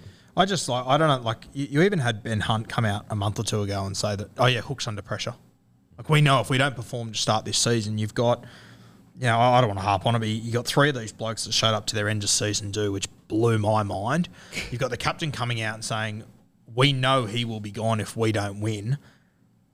it seemed to me that there was a lot of guys that would be happy to be playing under another coach next year. Whether those optics are right or not, I don't know. But it is just an awful situation. Mate, as you said, like the only bloke that's signed up until 2026 is Zach Lomax. And that was done ages ago. Bro, and if I was Zach Lomax manager, I'd be saying, let's get you out of there. So I really much would. potential. Like, so much potential, but are you ever going to achieve what you're meant to achieve at the Dragons? I'm not sure if he will in this current situation. Like, if he could get the money or whatever, and maybe he's on a big wicket, so he'll stay, which is fair enough. But, like, imagine the Doggies with a Lomax in the centres, or the Tigers with the Lomax in the centres as their improvement. I know it sounds silly because you're sitting there going, as a Dragons fan, you're going, Dogs and Tigers are literally below us. Like, what are you talking about? But I don't know. I just see at the moment, as a club, I see more upside. I mean, Tigers are a different case because you just don't know what's going to happen with that club. But Bulldogs with Serraldo, with the Laundry group behind them, with Gus Gould, like that, if that's not a club on the up, like I don't know what other indication you could get. Whereas the Dragons at the moment, but anyway, let's try to get positive. Let's try to get positive because I know Dragons fans will be stinging right now. The positive is their outside backs talent is fucking amazing, like actually amazing. Matter of fact, like if they all reach their potential, they could be one of the better backlines in the competition, in my opinion. Outside of maybe, Tyrell Sloan, if he reaches his potential, fullback wise, he could be, a top tier fullback. That's if he reaches his potential. But when let's say you've got a Sloan in 2 years or whatever, hitting his peak, great ball player, great ball runner, gets better at defence, gets all that kind of stuff. You've got Lomax at his peak, who was literally in the Origin squad. Sully, who, as I said, I think he's a top tier. And then you got Fainai on one wing, and you got Ravalawa on another one. Tell me that's not a top tier backline. And this is the frustrating thing, mate. Like they've got the players. Like you look through and you go, like I would argue that Lomax and Sully, whilst they're young and they're getting there, like they're probably two more strike centres than a lot of other teams in this competition. Easily. Like, okay, we just talked about Tigers, Doggies. Imagine those two sides with those two centres in it. We'd all have, put it this way, imagine the Doggies, how differently we'd be talking about them if they had Sully and Lomax in the centres right now. We'd be going, fuck, this is maybe even a top 8 side. I guess that is one positive for St George that, Moses Sully arrived there with a bit of a question mark around him. Are they going to get the very best? And they did get the best out of him. Yeah. So hopefully they can do it with a heap of these other guys, but they got heaps of depth in the backs as well. Yeah. So, like, that is an exciting thing for the Dragons is their backs are bloody good, like bloody good. In the halves, what do you do? They're in this weird position where it's almost too good to be true, where you look at some of the other depth of the halves and they'd die to have a Jaden Sullivan ready there to go. In some clubs, he'd even be starting. Do you think it's a good or a bad thing? Is it throwing the balance out of who is the pairing going forward, or would you put Benny Hunt at 9 and just say stuff it? I don't think they can afford to play Hunt at 9. As much as I think it's his better position, I don't think they have anyone that's ready to lead a side around, let alone this side. I think you need Hunt at 7. What do you think, being such an integral figure of this side, and you say they can't afford to put Hunt at 9, could he be the Cam Smith to this side that leads it from hooker? He's still the direction. He's still a big part of the kicking game and all that. You've got these two rookie halves with huge upside, but Benny Hunt still runs the show from 9. Because in terms of balance of your 6, 7 and 9, that's good. There's a lot of points there. It's a good side, but as you said, you're leaving it to two young fellas at 6 and 7. You don't think they could do it? I don't know. Anyone that says, can he be the Cam Smith? That worries me. That worries me. And I get what you're saying. Yeah. I completely understand. You more mean just like the general out of 9. But the general at 9, which doesn't happen in too many NRL sides. Yeah. I don't know. I don't think so. I think they need him at 7. I think they need him. Well, I also think, I don't think he wants to play 9. Like, I don't think, he's had a good career, arguably the best 7 to some people last year. And his mind, he'd be like, no, like you guys sort that out. Like, I'll continue to play really well. If Jacob Little goes down, how far can this side go with Moses Mbai or Sullivan at 9 for a full season? Yeah, it'll be tough. Like, they may be forced to put Benny Hunt at 9 if he goes down.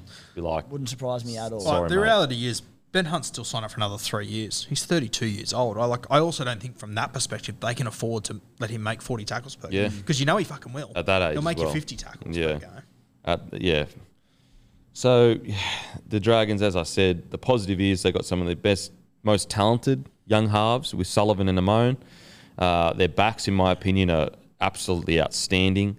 They've got some good individual forwards for sure. It's just, the cohesion of it that it's a bit surprising.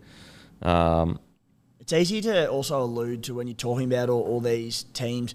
You look at upside and attacking and where are the points in the strike coming from. But defensively, I think it's quite a good team. Like, while you touched on Sully and Lomax, there's strike out wide, but I think the entire back line defensively are pretty rock solid. There are a lot of teams then where I go, geez, I'll be attacking straight at this pair or this bloke out here. That type of team, like, you know what, I think it'll be a very resilient defensive outfit. So, as I said, it's not without. It's like what they did this year, like in games where they just like, they were so gritty. And that's like the kind of coach Hook is. So if they are to challenge for the 8 again, like they did last year, it'll be through just grit and grind, and then allowing Benny Hunt to do what he does, the magic that he does. Because, as I said, you're right in regards to all their forwards, like individually, Blake Laurie, Grinder, DeBellin, one of the best defensive forwards there are. Sewer at his peak, Origin player, back a couple of years ago. Fui Marino has some really good moments as well. You always know Jack Bird. So, maybe they do try to, because they're not as big of a forward pack, maybe they try to be just real grindy and gritty, and they allow their outside backs to get the points for them. Shout out to Ben Hunt too, 290 first grade games, so he should bring up the 3 scunge this year. It's an incredible effort when you consider his entire career and everything he's been through. Yeah, for sure. So, the $1 million question, is this an 8 side, boys? Not for me. Timmy? God, no. Yeah, no, they're down the bottom for me. Yeah. It's actually, I think, did I have them as fighting for We all had them. Well, Yeah, I don't think you'd joined yet. I remember exactly what it was. Yeah. It was the 8th place was going to be either the Canberra Raiders or the Dragons. Yeah. That was the prediction from last year, and they came 8th and 10th, so it was pretty bang on. And I think that was a pretty general opinion too. I think a lot of people shared a similar thought that the Dragons could be Smokies, but then the season started, and I think it was a bit of a reality check for everyone. Oh, you know why? It was because their young guns came in at the end of the year before and just fucking smoked it. And Sloan in particular. Yeah, just playing mad, and then all of a sudden, unfortunately for me, I can't see them making the 8. Happy to be proven wrong, just like with the Tigers doggies. Happy. Matter of fact, I'd be stoked, because how good would that be for rugby league that all 3 of those were fighting for the 8? But unfortunately, I just don't know if they've recruited enough punch in the middle. They could just get 1 or 2 big boppers. I would be like, yep, I can think they can. So, look, glass half full thinking. If they can recruit really well this year, they could swing so quickly into, oh shit, because they've got Ben Hunt. They could find, let's say Jacob Little finds some, not as injury prone or whatever, and get some games under his belt. So, but unfortunately this season, I don't think they'll make the 8. It would be interesting, like if Hook does go, there are some decent coaches that don't have teams at the moment. Yeah. Like a Desi Hasler or one of these. Like it could. Could you imagine Desi Hasler at the Dragons? Holy. Well, if it doesn't work with Hook, surely he's the guy they go to, isn't it? I mean, he almost can guarantee that he might be a mad scientist and he'll do all this crazy shit, but he almost guarantees finals footy. Yep. You'll be relevant. Yeah. Like, think about it. He literally almost guarantees finals footy. Almost. Also, guys, Lake Macquarie Hotel in Morisset from this Friday will have a huge floor stack of both Bloke Lager and Bloke Midi.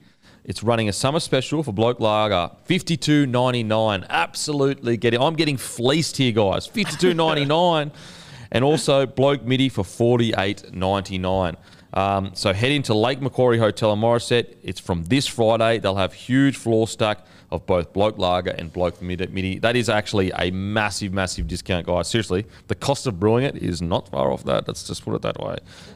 So that's a massive, massive discount. That is at Lake Macquarie Hotel. As always, guys, if you love the podcast and you want to try a new beer, or you already drink beer, or drink Bloke beer, make sure to get in your local, grab a case of Bloke and a Bar beer. We're in every single Celebrations, Bottle-O, IJ Plus Liquor, and Porter's Liquor in New South Wales and ACT, plus hundreds of stores across Queensland, New South Wales, ACT, Victoria. We've got a website. Go to the website, a store locator. You put in your postcode, grab a case of Bloke in a Bar. It's a beautiful beer. Really, really easy drinking. You'll be surprised. Trust me. It's not fruity. It's not hoppy. It's a session lager, and it's perfect for summer of sport. So grab a case of Bloke in a Bar from your local, or get down, grab a 6-pack to give her a crack, where it's a midi or a full strength. It's a beautiful, beautiful beer, and you know where it come from. It come from me, baby.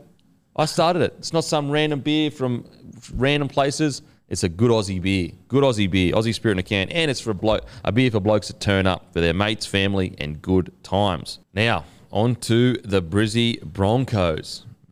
Really, really interesting squad, the Brizzy Broncos, because obviously we went on that crazy run last year. So if you got 3/4 of the way through the year, you'd be sitting there going, this squad is like, really could be the next...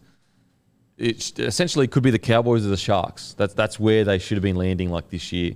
But because of the massive fallout at the end of last year, it could be a disaster. You don't know, because the rate at which they fell out of the 8 and all the dramas surrounding everything and, off-field, squad on paper is extremely exciting.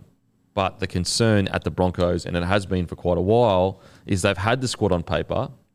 Outside of, obviously, they haven't had a guy like Reynolds at the club, last couple of years. Now Reynolds arrives, that changes a little bit. But when I look at the squad, it's an exciting squad. But can they put it together? That is the question. And are they all on board? Is the coach, the staff, the admin, the team, are they all as one and really, truly believe that they are go in the same direction? They're such an interesting side, because if you would have said to me in the preseason of last year, Broncos finishing 9th, is that a win? I would have said 100%. Yeah. But then we got to the end of the season, they were 9th, and I was incredibly disappointed, because they showed throughout the year that their ceiling is so much higher. Yeah. It's hard to put your finger on what happened at the back end there. Something had to happen. That just doesn't happen to footy teams. No, like to just completely implode like that. Yeah. There had to be a specific moment. I mean, we got no evidence of it. I've got no inside information, guys, so I don't know. I've never seen anything like it before. Going from a team that was like almost taking the NRL by storm, where you were going, wow, this team could maybe even mix it with Penrith at their best. Like, they're young, they're enthusiastic, they're explosive. Reynolds has got the ball on a string. To all of a sudden, like, this team could win the spoon. They're playing that poorly. And that was the thing. When they were going good, it was the same every single week. Yeah. It wasn't like it was a different brand of footy every week and they were throwing the ball. Like, they were super tough. They were tough, and they were one of the more consistent sides in the competition for a while there. Like, I remember, probably gave you the kiss of death, but I remember sitting here saying, you know what you're going to get every week with Brisbane now?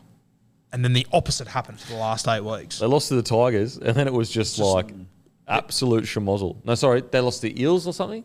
Cowboys? Anyway, they lost to someone that they shouldn't have lost to, Yeah. and it was just a disaster after that. But we're previewing a squad, so I guess we've just got to try and balance that in. When I look at their backs, I get super, super excited. Katoni Staggs, Corey Oates, Herbie Farnworth, Reece Walsh at the back, Selwyn Cobbo. I mean, we've got guys like Mariner, who's a young gun coming through. Deloise Huda came in and played. Houter came in and played fantastic. Jesse Arthurs is a good depth signing. Tessie New may not even make the starting 17. Like, it is a top tier back squad. Like, you couldn't honestly ask for much more. You've got a guy like Pereira, who is fucking on his day is really, really good. Then you go to the forwards and you got Pia Cora, a lot of potential. Corey Jensen was absolutely fantastic for most of the year for the Broncos. Jordan Riki, struggling to find his potential, but we know he has a lot of potential. Palasia, obviously with the Titans, but again, when Haas was out last year, he was fantastic. Hetherington, again, we could go through the list, but like on paper, it's way more balanced than it was 2 years ago. Like, I cannot express. 2 years ago, we were sitting there going, this is super unbalanced, this squad. They've got no halves. They've got no 9. What's going on? Fast forward now, Ezra Mam, one of the most exciting young sixers coming up in the comp. They got Jock Madden, a perfect signing for depth. We'll put pressure on Ezra Mam to make sure that, everyone knows that Ezra Mam, attacking-wise, You could make the case that he's the most exciting attacking young six in the comp. But the good thing about Jock Madden is that what Jock Madden doesn't have in attack, he'll force Mam to have in defence by putting pressure and saying, okay, you might have this incredible ball running game, but if you don't make sure that everything else is sorted, they may pick me over you because they just want a steady six there to do the job. Guru, what do you think about the Brizzy Broncos squad? Just when you have a look through that squad, like how important is it to have a Jock Madden? Just when you look at it, you just go, okay, if you have an injury in the halves, which you probably will at some point, you've got a guy that can come in and just do a job. Yeah. Not going to let you down. He's just going to do a job. And there's so many teams you could do with having a Jock Madden in their side. I really like it, mate. We've got a best 17 sort of in front of us here, and it's a strong squad. I think that they can be successful. I love Reece Walsh going there. I know. Well, this back five: Walsh, Oates, Farmworth, Staggs, Cobbo. Wild. Yeah, and you consider. I think Corey Oates played his best footy last year since they were in the grand final. Yeah. Farmworth was sensational. I think he can add a little bit more to his game, but the running game is just And he was injured most of the year last year, but at the World Cup, he was absolutely sensational. great. Yeah, Tony Staggs. I hope this is the year. Yeah, I feel like we're still just wait. I love Staggs. But every year I get so excited, and he's always solid. But I just feel like he's got another 2 levels in him. Easy. And Cobbo, obviously, crazy that this was the kid we were watching in the Q Cup grand final not that long ago. All of a sudden he's playing for Queensland, and there was a period there where we were saying he will probably be in the Kangaroo squad. Yep. The backs are incredible. Ezra Mam, what a find he's been. Just to pluck a kid like him that, and we all of us have seen it so many times. Q Cup, New South Wales Cup, all the highlights in the world, gets to first grade, bright lights, nothing. Yeah. He matched it. Like some of the plays he came up with last year, his high end potential is tremendous. And a guy like him that came in with so many highlights, normally he would worry me in his second year, but having Reynolds with him, that gives me a lot of confidence. Yeah, and glass half full thinking, the fact that they finished so poorly with Ezra Mam will make him think, I'm not a shoo-in for this spot. Yep. And also the fact they went out and signed Madden, even though I think internally the Broncos aren't like, we're replacing Mam. It's still, as a young fella, you're like, oh shit, it's not as set as I thought it was. Timmy, what do you reckon about the squad? Yeah, look, we're looking at a genuine top 4, maybe top 6, being a bit more conservative squad here on paper. And we saw that for the vast majority of last year. And one thing I learned from last year that I'll never doubt again is just the impact of off-field drama. And just the Broncos had one of the great bed shits. Manly with Jersey Gate did the same. A couple of years before, the Dragons with Barbecue Gate. But teams come back from these things and we'll just not win a game of football. It's incredible, the impact. I think Manly, I was saying that, Desi Hasler will get the boys going. They'll be fine. I think Guru sort of said, I'm not so convinced, and I don't know if they won a game in the back end of the season. And this Broncos, it's got everything. In terms of balance, it has youth, it has attacking upside, it has depth in every position. You can't knock it one bit. It has strike power and flair. Some people will be saying, we're trying to make the top 8 and play finals football. If I'm a Broncos fan, I'm sitting there going, no, we can play top 4 with the squad that we're going to be running out this season. There are very few chinks in it. If they can get any potential off-field dramas sorted, you'd be very excited going into the season. Yeah, it is an incredible squad. It's a top 4 squad in my opinion. The only bit where I'm like, it's the number 9 position. That's the only spot where I'm like, Billy Walters this is essentially his second year as a full-time number 9. You've got Corey Pakes, who is more of an impact 14 number 9 player, but genuine number 9s when we compare to Abby Coruscant, Reid Marnie, Harry Grant, Benny Hunt when he plays there. All those top-tier number 9s. Maybe Billy can get there because, get a few more years under his belt in that 9 role. But the only concern, or the biggest concern, 2 concerns, it's the off-field stuff. And it's also, we aren't anywhere closer to knowing who is going to start at number 9 for the Brizzy Broncos. And a guy like Blake Moser, is probably too far away at the moment for 2023 to become the guy. 2024, different story. Moser, he's a out-and-out 9, played 9 for Queensland. Doesn't mean he's definitely going to kick on and do things, but when you're talking about having an actual number 9 as your number 9, Moser is the only one in that the hookers they have in their squad. In saying that, we look back to the preseason last year. It was a similar narrative to Ezra Mann as far as all their halves went. Had all these guys to choose from, and he was the young guy. So I think very similar to what it was last year with their halves, watching all those preseason trials and trying to play musical fucking chairs with their halves. I think the 9 and the 14 jersey is going to be very similar. I really wouldn't be surprised if Blake Moser does become a little bit more relevant faster than what we're anticipating. Yeah, I can see towards the end of the year. I just think start of the year, like, can you check when Ezra Mann made his debut and then stayed in the side? Maybe it might be similar timing to him because it was about mid-year, wasn't it, when Ezra Mann eventually got the gig? That'd be my It guess. was right around Origin. I Yeah. think, about 12, 13 or so. Yeah, so he debuted Ezra Mann in round 11, and he was pretty much stayed until round 24. Yeah. So potentially, I will say though, being in the middle at number 9 as so young, that's a bit more of a hurdle than being a 6 outside Reynolds. But don't get me wrong, as a Broncos fan, if Moser can progress quicker than we thought, if you've got a young gun of Moser, Mam, and then your Reynolds and Reece Walsh, all of a sudden the spine is like, it's sorted for the next whatever years.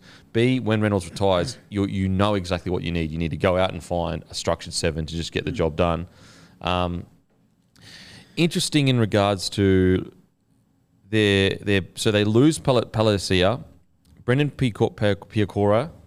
He's got a lot of potential. They've got Rabadi that's got a lot of potential. Do you see a world in which their forward pack changes at all towards the end of the year?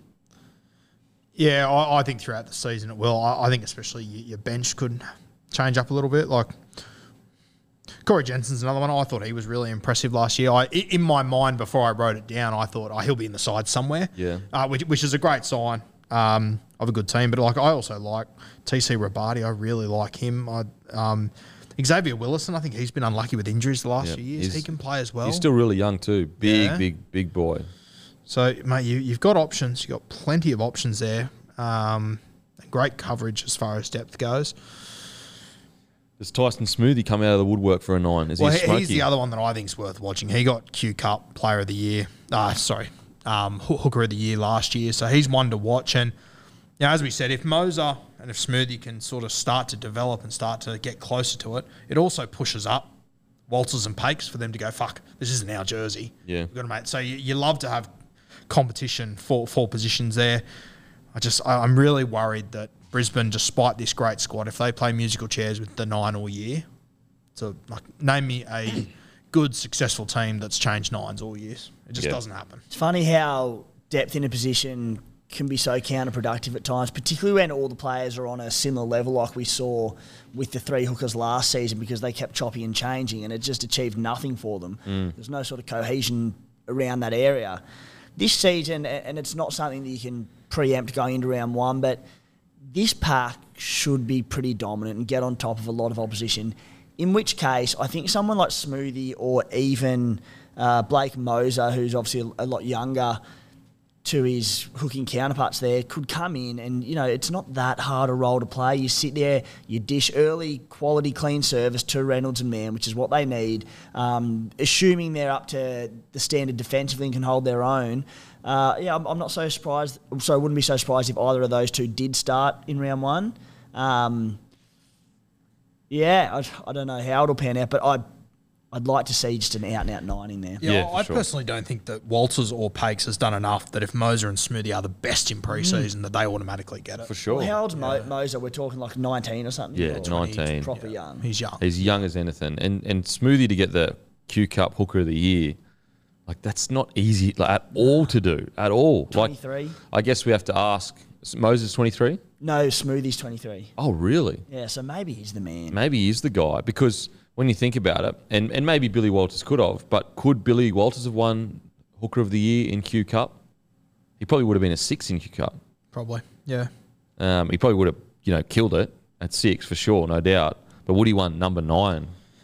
And so I wonder whether Smoothie might be the guy that sneaks in there. And that's the other thing about Smoothie. He's come through that Storm system under Grant, Brandon Smith, Cameron Smith, all those guys. So not bad pedigree. And Billy Walters is also a great 14, I think. I think he's a fantastic 14. So maybe it could be a setup where you play Billy Walters for the first 20, particularly the first few rounds, if you were bringing, say, Smoothie through, take the sting out early and then just play him as the bench utility. Yeah, because, So it doesn't really. It's actually pretty hard to find Blake Moses' age, but he was in the under-19s last year, so he's probably 20. 19 or 20 or something. 19 or 20.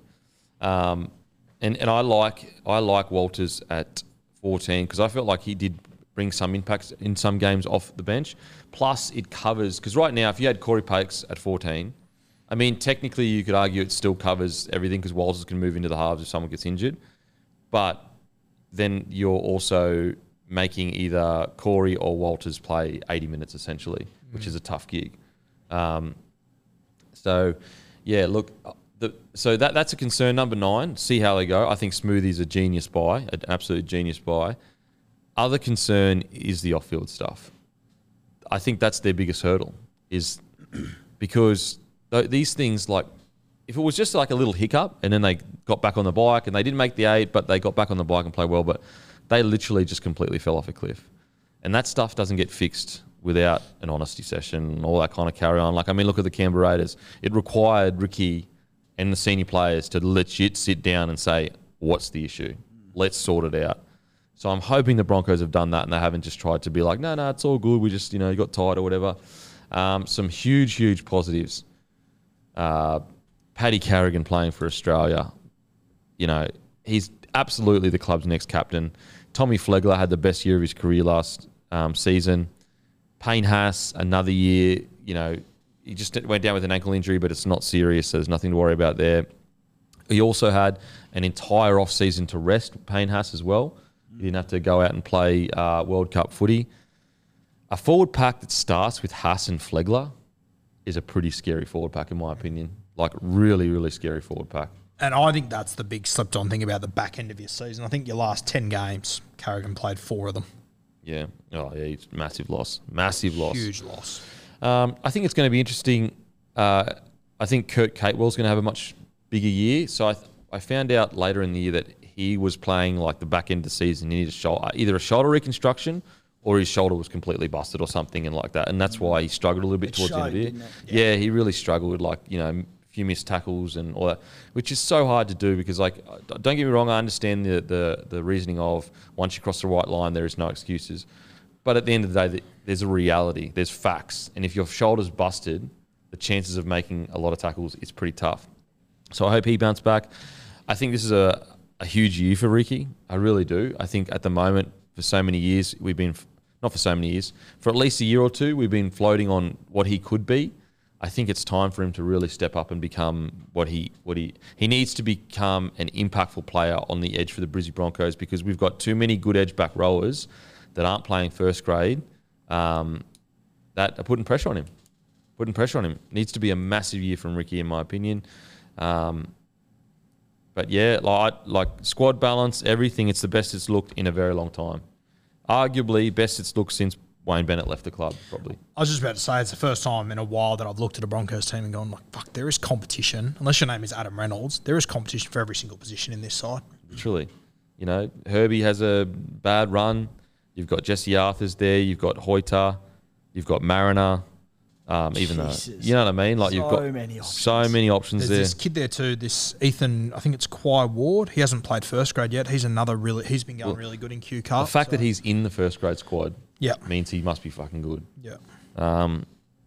So really, really exciting times. Like, really exciting times for the Brisbane Broncos. It's just a matter of getting it all on the field. And you've had a look at the guys that they've lost. I go through, the guys that I think they'll miss the most, probably Tamari Martin, who at the start of last year we weren't even sure what he was going to bring, and probably Zach Hoskins, who I didn't know who he was at the start of last year. Yeah. But when you've got guys like Rabadi, Piakora, you hope that they can fill that gap. That's what I'm saying, though. Like, at least their losses, I don't think any of those guys are catastrophic losses. Yeah, agreed. So, look, really exciting for the Broncos, but they're truly a side where it's not on paper. It's about whatever is going on off the field. If that isn't sorted, we could see an absolute disaster. Like, if they come 10th, 11th, or 12th, that is an unmitigated absolute disaster with this squad. Unless they get absolutely decimated by injury or whatever. But when you look at this on paper compared to some of the other squads, they should make the 8, in my opinion. What do you reckon, Guru? Yeah, I've got them probably 6 to 10, maybe. Timmy? Around that mark. Oh, anything less than top 8 would be a huge disappointment. I'd have them. I think they should be sitting around 5 to 8, definitely. And I don't think it's unrealistic at all to say 3rd or 4th. Yeah. I really don't. Well, where they can finish that, for sure. With you guys, I reckon anything out of the top 8 would be a fail for this team. I think we all have a lot of recency bias, me included. They only lost one more game in the regular season than the Rabbitohs and Raiders last year. Like they were so good for 3/4 of the year. Obviously they fell off, but I mean surely that won't happen again, right? Like this team is definitely a top 8 team, and it's, as you said, it's even more balanced this year. So yeah, I reckon if they don't make the finals, it's a complete fail. Yeah, agreed. Anything not top 8 for me is a disaster. Like unless there's massive injuries in key positions, this squad is like Selwyn Cobbo, just sitting on a sting. Reece Walsh, has he hit superstar status yet? As in no, but I mean he's got all the makings of an incredible ball playing fullback. Tony Staggs, Origin player. Herbie Farmworth, gun, like one of their best for the last few years. Their depth is incredible. So hopefully, fingers crossed, hopefully they can sort out whatever was the drama off field, if there was a drama. But I think if there wasn't a drama, that's a drama in itself. Do you know what I mean? Like the fact that they can just do that. That's a good point, isn't it? Like you'd want to hope there was something That happened. pretty fucked up that happened there, or there's a lot more question marks. Yeah, otherwise they're lazy. They're a lazy squad. Like they'll just turn it off and say, "Yeah, fuck it, boys, we're packing her in," which is concerning. But I doubt it. It's too crazy not to. They're all professionals. Onto the mighty Raiders. Timmy, I'm just going to throw it straight to you, mate. How you feeling about them? Good. Always good about the milk, mate. To be honest, not a lot's changed. Very, very similar squad that'll run out this year to last. We've lost a couple there, but a few younger blokes. The one we've spoken about, Trey Mooney, probably comes into the fray. But the team runs out very similar. We've touched on in recent podcasts. Someone like Xavier Savage now has a season under his belt. They persisted with it, which can only mean good things for him this year. The fact it is a balanced roster, they know each other inside out. Jamal Fogarty got through the back end of the season, so his combination with Jackie White, and it's going to come on leaps and bounds, and we saw some really good signs. There's no reason not to be confident going into round 1. What do you reckon, Guru? I agree with everything Timmy just said. Just you'd probably know more than us. Who do you think plays 13? I know they experimented with Whitehead there a little bit last year until they set it on Adam Elliott. He's obviously not there. Sutton's not there. Do they look at Whitehead once again? Is Trey Mooney ready? What I do you don't think so. And I think we even saw in the World Cup how good Whitehead was on the edge. I remember at the start of last year, I was like, he's getting on a little bit. Maybe it is time to move into the middle. But what's underappreciated about Elliott Whitehead is his defence on the edges. Is rock solid, and you don't want to change that at all. So I think Whitehead will stay on the edge.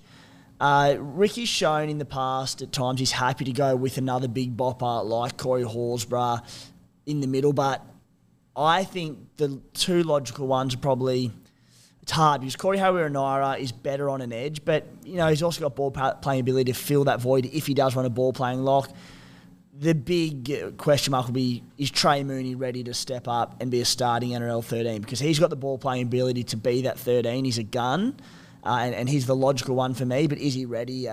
Pre-season trials will tell the story there. So, look, if you're asking me now, I'd say they'll just probably go with another big bopper, and then hopefully by round 6 or 7, Trey Mooney steps in and he's the man. It's looking at this squad, it's exciting. It's really exciting. A front row of Papali'i, Tarpanere.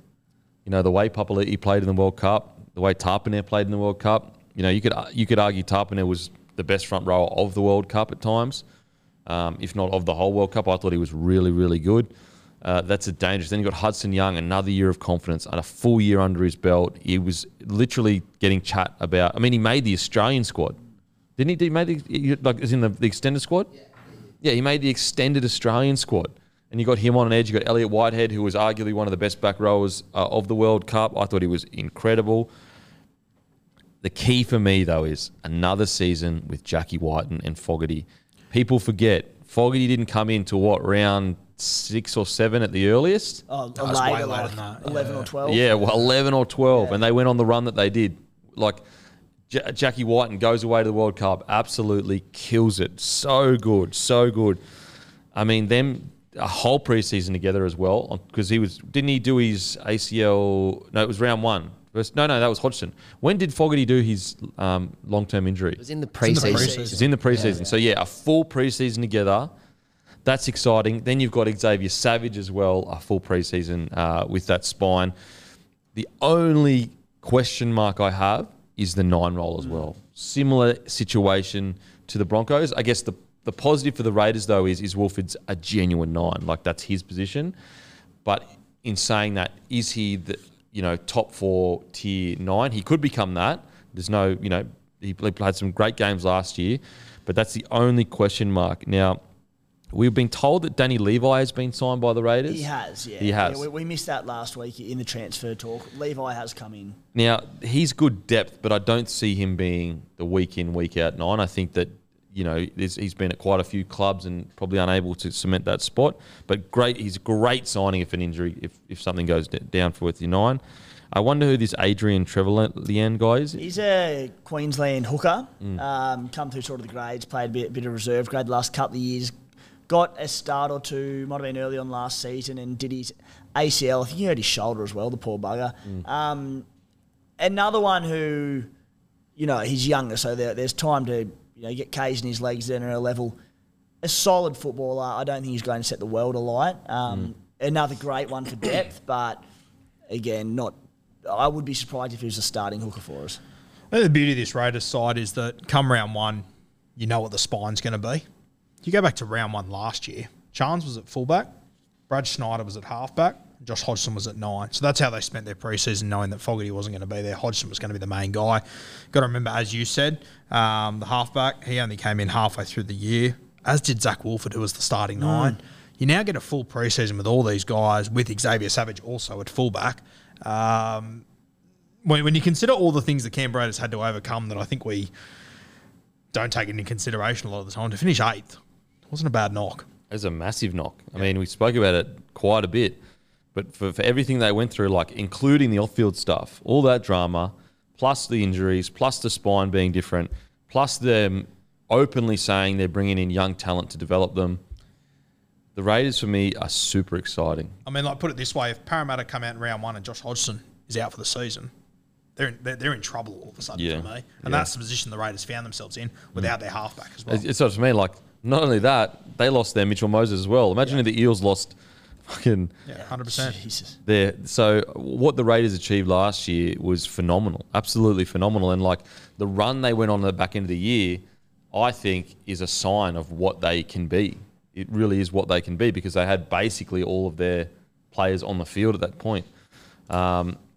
It's exciting as well from a squad perspective long term. Totrich is still really young. Like, he's still only like 23 or something like that, which is crazy to think. You got Seb Chris, relatively young. Tomoko, relatively young. Jordan Rapana, yes, he's aging, but he's still got some quality footy in him. On top of that, when you look at their backs, Albert Hopewadi, Harley Smith-Shields, who is a very talented young fella. You've got Croker there as well, like heaps of experience. You got Valamai. So, like, depth-wise in the backs, they're absolutely stacked. Stacked so much that you could, you got Croker sitting there, and Rapana, if he needs a rest or whatever, you'll bring someone in. You got Xavier Savage, who obviously, I think he came leaps and bounds. I don't know. I didn't think he was ready for fullback last year. And to be honest, I think I still agree with that sentiment, that I don't know if he was ready for fullback last year. But looking long-term, like Ricky was, I think it was the best thing for the club to put him there now that he has shown that he's improved so much over the year. He had to learn hard lessons at one point or another. Hopefully he learned a lot of them last year. Yeah, I mean, I think he did. I think towards the end of the year, like obviously he still had one or two things. He's a rookie. He's going to have that. Yeah. But I think if you go and watch the start of him playing fullback at the start of the year and then the way he played fullback by the end of the year, I think you absolutely saw improvement in the fullback play. And the silver lining to any sort of long-term injury and key injuries to sides is just getting runs in into the legs of your depth players. So the Raiders last year, when they didn't have Fogarty the first half of the season, Matty Frawley came in and was excellent as just that controlling halfback with a solid kicking game. Brad Schneider played the first few games of the season, so they've got games in their legs. Really, the same thing with the hookers. I know Josh Hodgson's gone now, but I said as a result of the Hodgson injury, Zach Wolford got a lot of game time once he sort of came into the fray. Tommy Starling got some bigger minutes. So all these things looking a year further down the track, it's got to pay dividends. Absolutely. And you look at their depth, they've got 5 halves, they've got arguably not arguably, but they've got 4 hookers. Like, these key positions are stacked with depth. Yeah, the Raiders for me are super, super exciting. Looking at their forward pack, look, if you wanted to be super negative, maybe, look, is Papali'i towards the end of his career? Again, like, he's still played incredible at the World Cup. I'm just trying to nitpick here and look at the potential positive downsides. Elliot Whitehead, even though he was also incredible in the World Cup, is he towards the end of his career? I'm not sure. Again, these are just the negative questions you have to answer, because seasons you don't know what's going to happen. And I would agree with you as well, Guru. Who will play 13 for them? Who will play 13? I think, as Timmy said, I don't think Trey Mooney's going to be ready round 1, but I think, as you said, maybe round 7, round 8, he could be the guy. I reckon he's a really good shout for Rookie of the Year. Trey Mooney? Yeah. Wow, it's an early Rookie of the Year shout. Played 1 game last year, so he fits the criteria and everything. Would you have him thereabouts? Oh, definitely. Yeah. He just needs an opportunity in this team, and I think he'll be in the 17 regardless. But if he lands in the 13, as Tim said, in the first 2 months or so, I'd be backing him in for a rookie.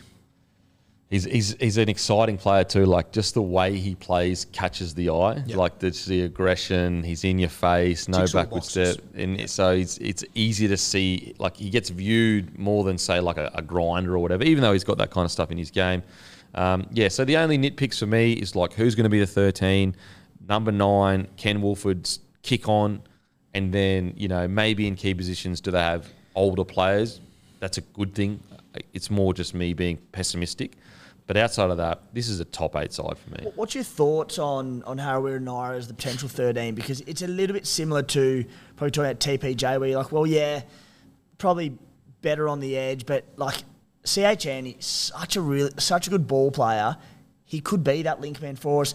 We're struggling to get enough minutes into him because of how much depth there is in the pack. We've got Hutto and Elliot Whitehead on the edges who are 80-minute men. So maybe getting minutes into Corey is by putting him at lock, Harawira Naira, that is. Do you like that or not? I do on paper. Like, I think we called for a bit ago when they refused to play Adam Elliott there. We're like, Harawira Naira's got the best ball playing out of all the forwards, easily. It's like, just the obvious one we're sort of overlooking, maybe. I don't know. But when there's an obvious player that doesn't get a start there must be a reason. Like, maybe he struggles with structure. Like, maybe he struggles with being forced to get to certain points on the field, because he is the perfect 13. Yeah. Big, strong, has an offload, good footwork. Footwork through the middle, it makes sense. It makes heaps of sense.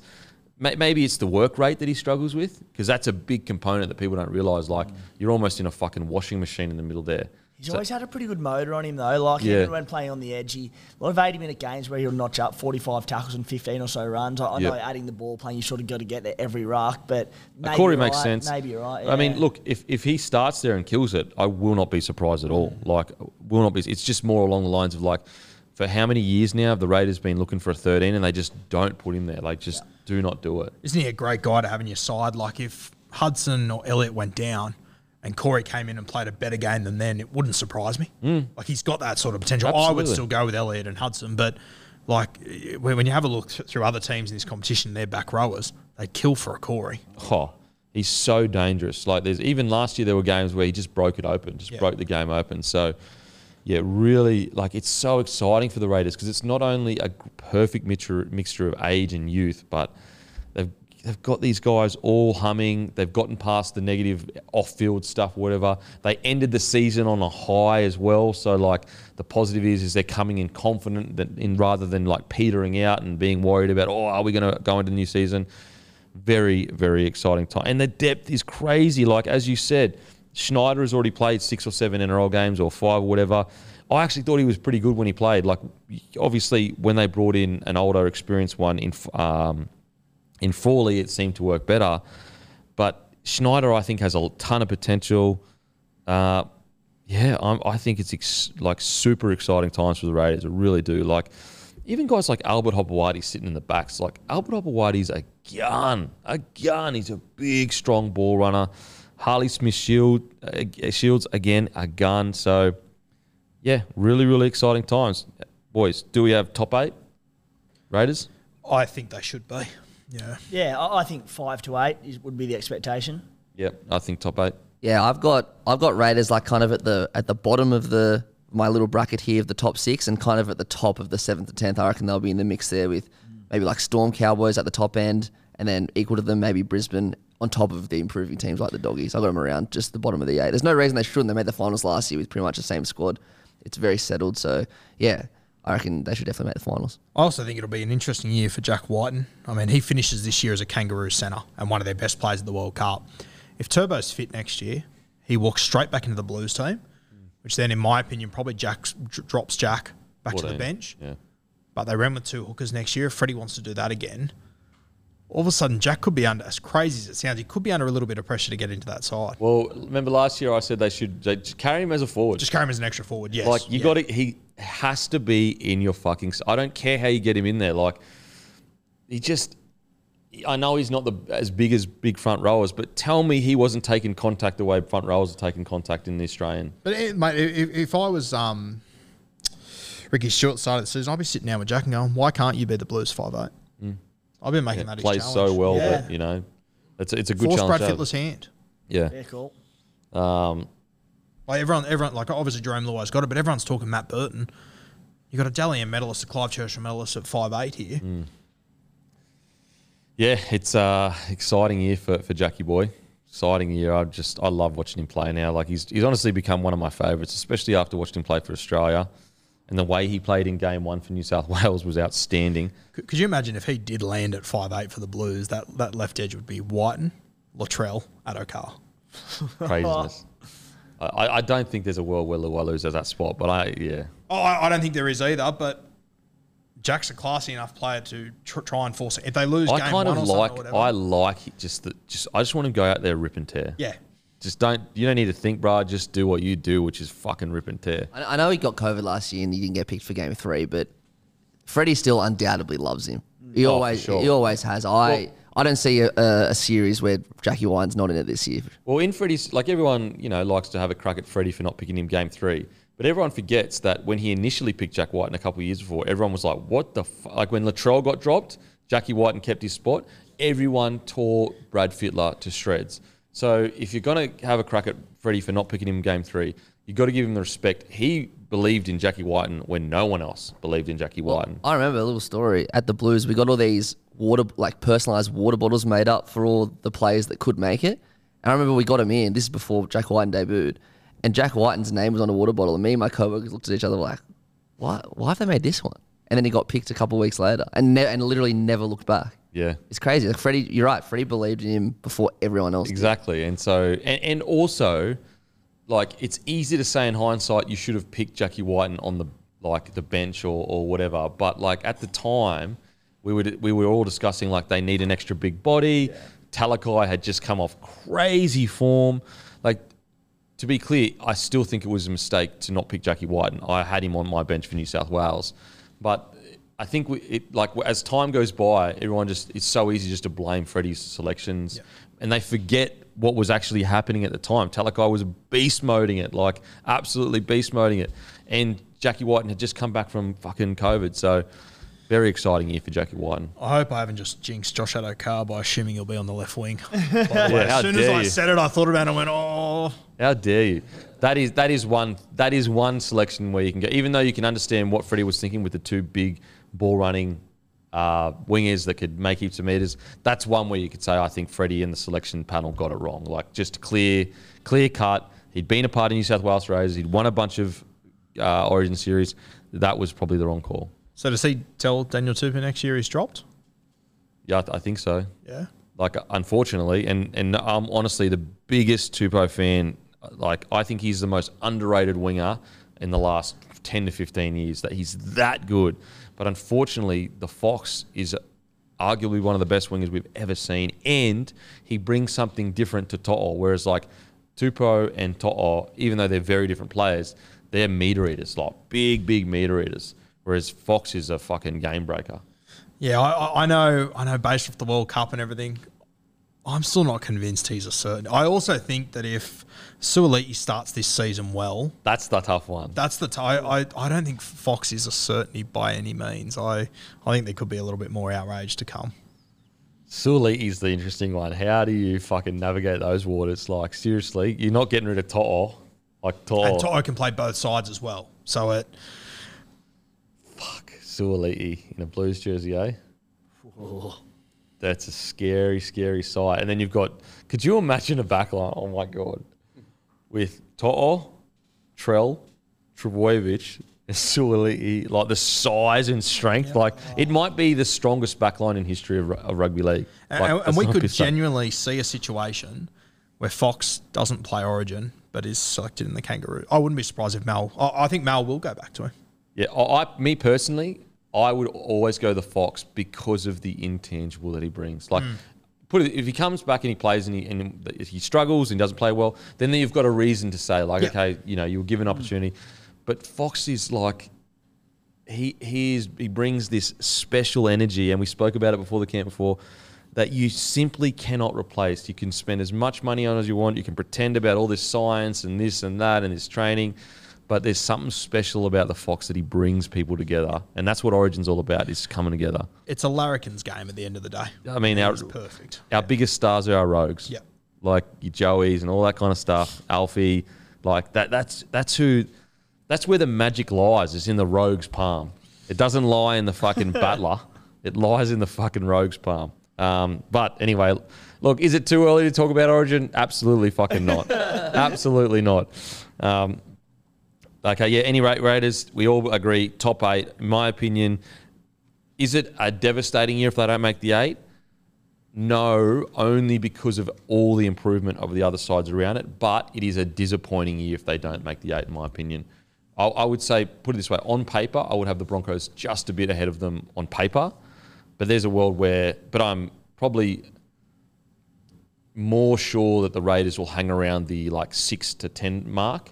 Whereas the Broncos, again, it's that off-field, whatever is going on, that really, really worries me. If that is not existent, the Broncos really should be a top 6 side. So, very excited for the Raiders. Yeah, the pessimistic side of me, half glass full, you have in the past gone well, and then it just falls off a cliff. We have, but I feel like we've gotten rid of that shit out of it. Like that was very, maybe 2016, 2015, for about 10 years before, it was like top 8 out, top 8 out. I think we've gotten that out of our system. Hope so. I think last year, the fact that you just made the 8 still kind of proves that you can fight and hang in there rather than just fall off. Now, onto the Manly Seagulls. Tom Trbojevic, next, thanks. Next team. Manly Seagulls. They're such an interesting squad because seriously, you look at it on paper and you'd go, is it a top 4 squad on paper compared to the other squads? Obviously the Tom Trbojevic factor is big. You'd say probably not. But we've never seen anything like Tom Trbojevic outside of maybe Joey's impact on the Knights. And he is truly the wild card of the NRL. If he fires, they could win a premiership. If he doesn't, they could literally come 12th. And I've never experienced anything like this. That's what this guy brings to a team. You look at their forward pack when they're all running red hot. You've got Olakau'atu, who's can be a form back rower. You've got Josh Alloy, gets through a lot of work. Kepi has some great moments. Paseka seemed like he was finding his feet in regards to what he could bring to a team. But is it like a forward pack compared to the tippity top, like a Panthers pack? Probably not. But they do have this special kind of way of getting shit done. A new coach in Anthony Seibold, maybe it's exactly what they needed to freshen up. But there's a lot of questions around Manly for me. Yeah, and I think the sentence stood out for me there was a special way of getting shit done. And that's Desi. Yeah. That's always been Desi. So that's my only worry with this. But I also, mate, I have a look at all the coaching staff that they've put together and everything. It is a pretty impressive outfit. And as you said off the top, as much as you were G&R, Tom Trbojevic, like it starts and it finishes there. Literally. If he is just on and he is playing, like I'm having a look at this forward pack, and you know I've got a star next to guys that I think will definitely be in the pack, and I've only got about 5 stars there. So I'm not really sure how it's going to look realistically. I'm not sure what that left edge is going to look like. You've obviously got Josh Schuster. He won't be a back rower this year. He'll be in at 5'8" on that left edge. I think you'll see DCE be like he's already pretty ball dominant. I think you'll see him take even more responsibility. Even more. I think so. Holy. Is that what you two are anticipating, or? He has to. He's got Schuster coming in who hasn't played 5'8" since junior days, and he loses Kieran Foran, one of the most experienced halves in the NRL. Yep. Ches has to take an even bigger role. I know. The only thing sometimes I feel with Ches less is more. You know, like for example, that famous Origin win, like he gave Munster the reins in regards to his job was really to set Munster up to get where he needed to be. I understand what you guys are saying. Like Schuster's a rookie for sure. You can't just expect him to fucking. But I would be hoping that it's more about how do I make Schuster the weapon? Like focus on making Schuster the tip of the spear rather than DCE having to get through a bunch of different work. But I agree. Like chances are he's probably going to take an even more hands-on. Like for even like last year when he allowed Foran, when there was a bit more balance between the two, I thought they played better footy. Yep. But I agree with you in regards to I think the reality is Schuster's a rookie. DC's probably going to handle the ball a bit more. And the other thing on that, they're probably. I don't think Schuster, like he's a big boy. I don't think he'll play that sort of Jack White and sweeping 5'8" role. But DCE is going to have to take over that classic first receiver, both sides of the ruck. And that's why I think Guru's on the money where he will take up more ball. And that doesn't mean he can't unleash Schuster with more ball. It's just he'll be the first receiver anytime they're going anywhere. Yeah, I mean, it makes sense. It makes a lot of sense. When we look at the back line, you've got Brad Parker, Tui Pelotu, who had a great most of the year last year. Saab, we know how good he can be. Harper, Bunga, Garrick, Trbojevic, Koula. It's a good back line. Is it top tier, do you think? Obviously, with Tom Trbojevic it is, but you know when we're talking about squad. Yeah, with Turbo it is. But when you have a look at the rest of the back line, I don't think so. I mean, if they can get the very best out of Koula, I still think he's got so much more to offer than what we've seen. So good defensively. He's a weapon in defence. Yeah, which is like you don't usually associate. Like it's not very often you see a guy who's the quickest guy on the field come in and he's the best defender as well, as far as outside backs go. A really good defender. Very good combination there. Ruben Garrick and Saab, you know what you're going to get there. It's the other centre spot between Parker, Harper, these sort of guys. Whoever lands that. I think outside backs wise, they're okay. I think with Turbo, they're okay. Mate, the biggest worry for me, and it's crazy to say this, but I think it's so important in the modern game, replacing Dylan Walker at 14. I look through that squad and I don't see anyone that can come off the bench and have the impact that Walker did. Mate, the closest one I can see is probably Carl Lawton. He's a completely I was about to say footballer. Lawton, Yeah. Yeah, 14 is going to be hard to replace. In regards to the back, I reckon it's a good backs, but I wouldn't say it's like a top 4. It's a pass. It's a pass. Tom Trbojevic obviously takes it into top 1 if he plays as good as he can. I agree. The 14 role is going to be really interesting. They relied heavily on Dylan Walker to kind of bring energy into the game. Looking at the halves depth-wise, I guess this would be to say with any team, but if DCE goes down, you've literally got 2 rookies there. Whereas, like, let's say you look at the Broncos, like Madden is still a rookie, but he's got a bit of footy under his belt to a degree. Whereas, DCE, actually, it's probably worse than even the Dragon situation where at least at the Dragons, Sullivan and Amone have both played a bit of NRL now, whereas right now, like Schuster hasn't played any 5'8" really except for one game, and Weeks has only played one game off the bench. Yeah, Cooper Johns is there on a train and trial as well. Yeah, that's so true. He's another guy that adds a little bit of depth. But, yeah, I mean, mate, at the end of the day, this team, the way that they structure their salary cap, all their money is in 3 or 4 players, and I think if one of them goes down, they find themselves in trouble. Yeah, and which is common for nearly any side. Yeah, exactly really. right. Like if Reynolds goes down for the Broncos, like fucking... But I think this team in particular, they could go from a top 4 side to losing one of those guys and going to free fall. Do we think Siebes is going to get the boys up? If he gets his fullback up, he'll be right. What do you reckon, Timmy?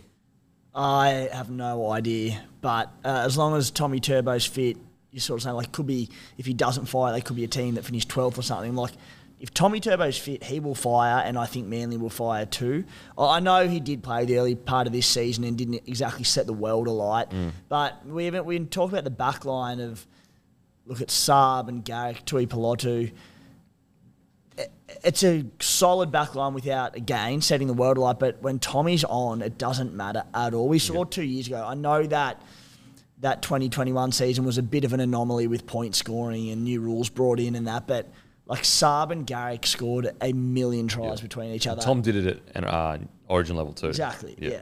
All because Tommy Turbo was just unbelievable, and they'll continue to do the same this season as long as Tommy Turbo fires. So I think they'll be fine in terms of Siebes and what he gets out of them. And has there been any lingering effects of Jersey Gate at the back end of last year? I honestly have no idea.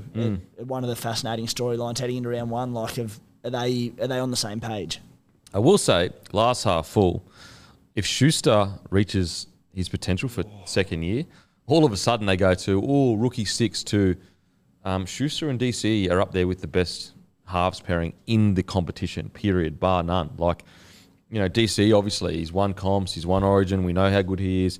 Schuster's potential, big body, crazy soft hands. You could make an argument that if he hits his straps this year, they're a top 4 pair, halves pairing. Like, as in, they're genuinely, if you're ranking the top 5 halves pairing, they're sitting at like 2, 3, 4 around that area, which is exciting for Manly. What do you got there, Matty? Oh no, I was just gonna throw in that, like, in the Des Hasler years. So we're talking about Tommy Turbo. They've had 4 Des Hasler years, right? Tommy plays 7 games to 2 of them. They missed the finals.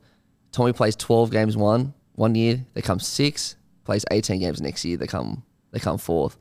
So just because Tommy Turbo, and I'm happy to be proven wrong, but just because Tommy Turbo puts this team into eliteness, can you define them as a top 8 team?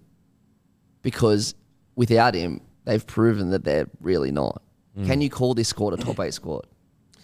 Yeah, like overall, because we're talking about depth, we're talking about, we're not just talking about the top 17 that runs out there every week and hopefully goes through. Yeah, it's a great point, Matty. It's a great point.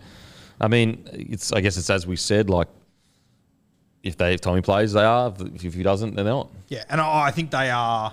I think what Matty just did then is applying a lot of common sense. I just don't think they're in that situation. They're the exception to most rules just because this guy is that fucking good. Yeah. I also think the other thing that I think will be interesting is, I was just having a look. DCE, he kicked for 9,000 metres last year. Who's the next best kicker in this team? If DCE gets tackled on last, who are we looking at? Are we looking at Schuster? Are we looking at Lachlan Croker? Good point. And that, like, game plans will literally be, I want you rushing DCE. You murder DCE on every last tackle. Yeah. Dylan Walker could even kick at times, like when he had to. Obviously, Kieran Foran. So the question is, can Schuster kick? Can Schuster kick? Well, DCE kicked for 9,000. How much do you reckon Lachlan Croker kicked for? Set hooker, for example? 200. 900. 900. Across the entire season. Yeah. So that's a huge question mark for me, especially if one of them does go down. Becomes very interesting. And we know how important the kicking game is. And credit to DCE. I understand why he kicks so much. He's got one of the best kicking games in the game, and he was last year. But it does put a lot of pressure on an aging DCE. Oh, absolutely, absolutely. Yeah, look, it's almost a bit boring, guys, and I think all Manly fans kind of agree. Like, it all hinges on Tom Trbojevic. The good thing is you've got Ruben Garrick for a long period of time. Kohler is a gun coming through. Saab, again, we know how good Saab can be. Tui Pelotu had a good year last year, so there's a lot of good signs at Manly. It's just so hard when you have this enigma of a player to, like, get a handle on what's going on, and then add in everything that happened last year. It's just really hard. Like, even like guys like Sipley, Paseka, Kepi, like, I really rate these guys. Like, when they're on, they're really good forwards. Paseka's the big one. I think that if he can reach his potential this year, he'll make a huge difference. I also think, and it's not, it's not a direct correlation, but, like, we obviously watch a lot of Supercoach and scores and how it correlates with coaches. I found that under Des, Jake Trbojevic role changed a lot over the last few years. I hope that he can get back to what he was a couple of years ago. Does he stay 13 or do you think he moves I to front think row? so, but I think he, like last few years, he became very much just a link man. And I think he's so much more than that. Yeah. It'll be interesting because like Siebes will have a completely different game plan. Completely different. So it'll be interesting to see how that affects Jake Trbojevic. I've always been on the mind, like, people know Jake Trbojevic is this like defense machine now and like gets through all this work. And he is that for sure. Like he's a great defensive player. But if you go back and watch his early career, he was a gun ball player, good footwork, really good line runner, like creating holes for everyone else. And I wonder whether, like, is there a way to get that part back into it? Like, he's still got it in his game. Is there a system that can be built around that? But it's sort of like, I don't know what you two think, but I from watching Jake Trbojevic the last few years, it's like he's part of a training run every time. Like he's playing the same role on every single play. I just think he's got so much more to offer with him linking up with his other forwards. And He's whatnot. almost like too loyal to the coach's game plan Yes.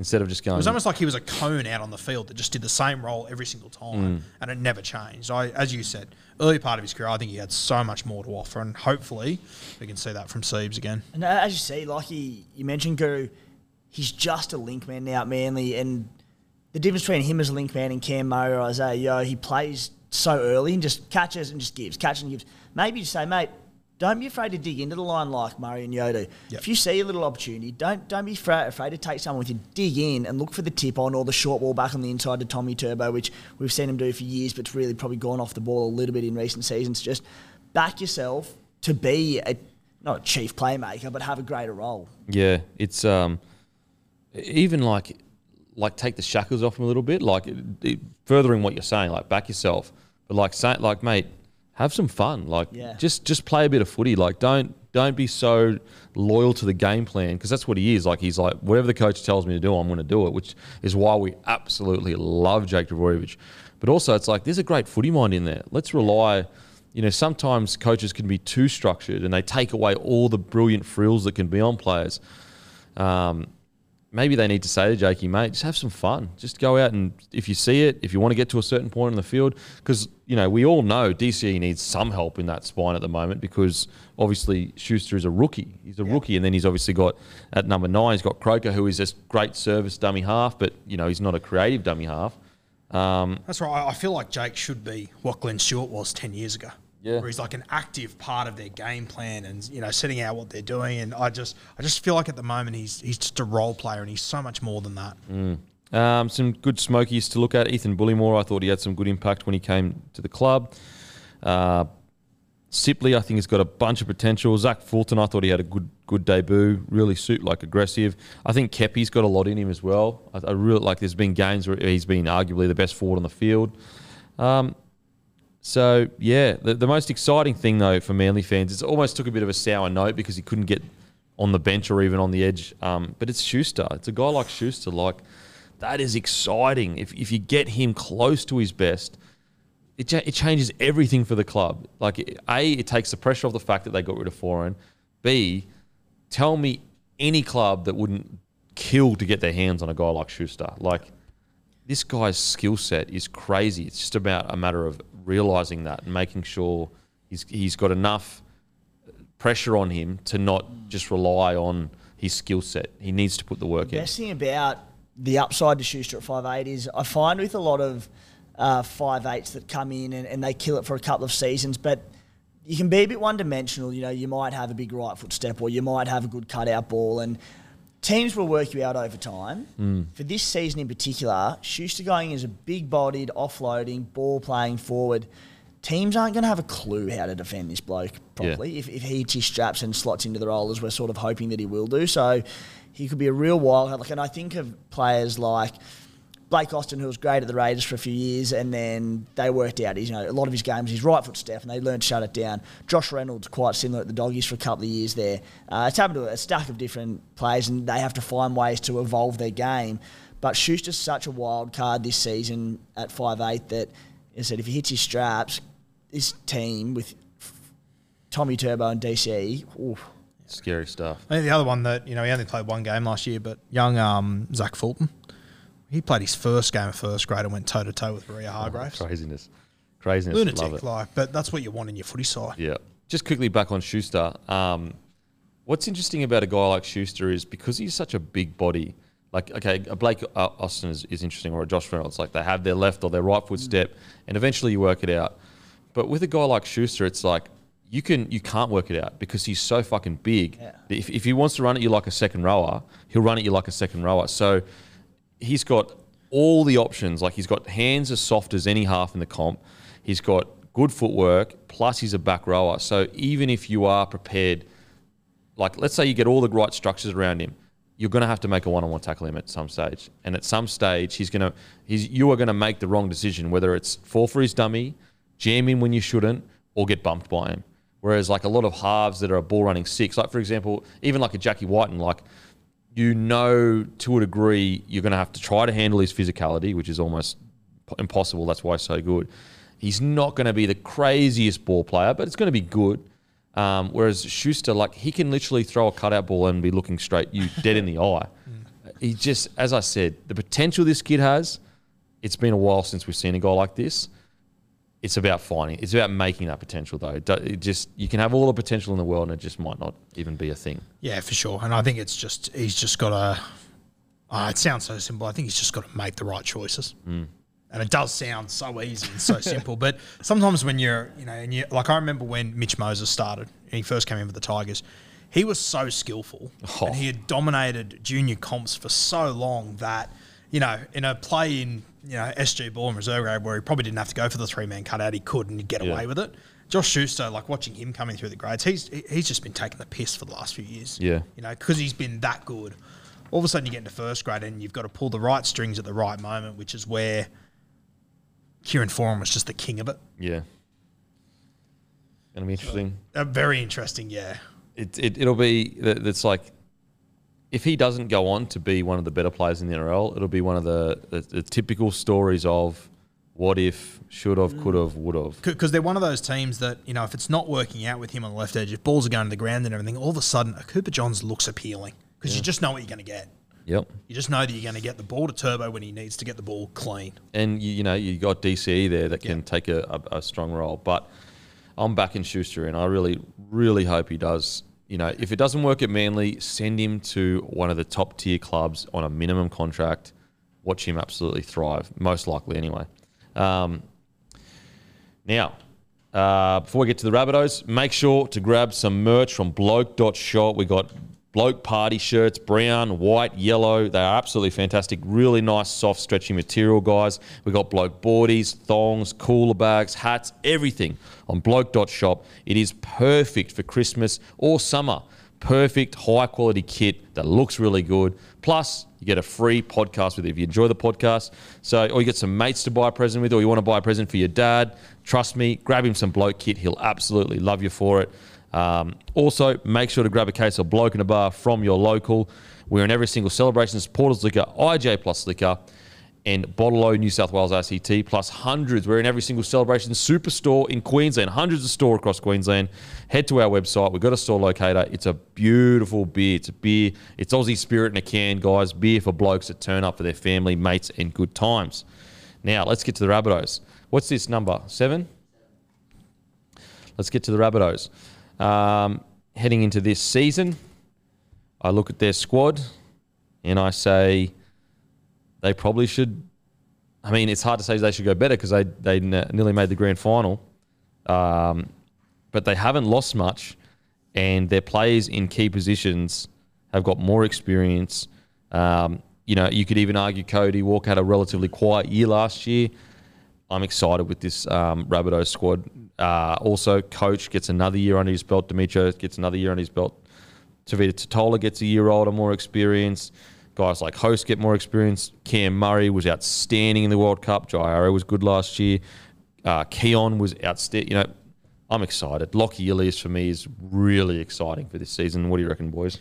Yeah, I mean, it's a bit of a boring chat because South Sydney don't change all that much, but I'm still super excited about them heading into next year. For me, mate, biggest talking point, and, Matty pointed out to me the other day, Latrell Mitchell, his season last year was so disrupted. Yeah. Like, it couldn't have gone worse as far as preparation wise and whatnot. He comes into this confident as all hell off the back of that World Cup, coming into this with a full preseason ready to go. The confidence that he finished last season with, you would think that it all went perfect for him throughout the year. Yeah. It was the complete opposite. Like he left for 10 weeks, Matty? 12. Like, for him to come back in the form that he was in, for a guy that people are constantly telling me he's not fit enough, look what he did last year without a fucking preseason. Like, I think he's going to go to another level in 2023, I think. Yeah, Latrell Mitchell. It's like he's almost in his own stratosphere at the moment where you're like, yeah, of course, like Latrell Mitchell would, but in reality, his last 3 years have been so disrupted with injury, suspension, contract negotiations.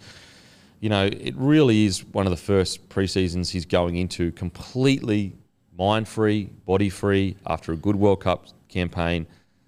And so, like, when you sit back and you go, we haven't even seen the tippity top of Latrell Mitchell, you go, fuck. He's only 25 years old. Like, he has still got so much footy left in him. He's still got so many more preseasons to get his body right. What do you reckon about the Rabbitohs, Timmy? Yeah, just on Latrell, firstly, you're right. We're just scratching the surface because he is playing, I suppose, a relatively new position for him still. And he was almost untouchable at the back end of last season.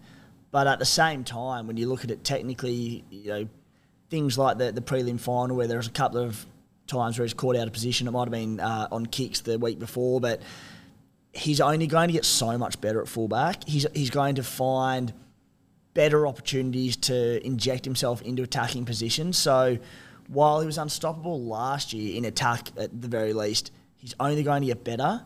So in terms of the Bunnies as an entire squad, you then go, it's almost the exact same, but the key's probably Lockie Ilias in that he's now got that year behind him. He has finals experience. He delivered. So, you'd be looking into the season pretty optimistic on if you're a Bunnies fan. Well, look at this forward. This is a potential starting forward back. Tommy Burgess at 8, Totola at 10, Kolomatangi at 11, Jair at 12, Cam Murray at 13. Like, that's a bloody good forward pack. Like, it's a credit to Rabbitohs as a club because 3 years ago I was saying this forward pack is super light. Like, it's a forward pack that I don't have much confidence in. Now, obviously, Wayne had a lot to do with developing a lot of these guys, but like the player that guys like Jai Arrow, for example, like he was a massive signing from the Titans in the sense that like it was a big shock that he signed. But like he just goes about his business. He played really, really well. And like he's not even the guy that's the superstar when it comes to like the flashy stuff. Like Keon has obviously been killing it. We know Cam Murray. Like Damien Cook, I think, you could say he had a solid year last year. He can still got plenty of footy left in him to play some. You got Sele, who was improving week in, week out towards the end of the year last year. I think Moale is quite a young forward that played some good footy. This is put it this way, like out of all the title threats, I think they probably be talked about the least.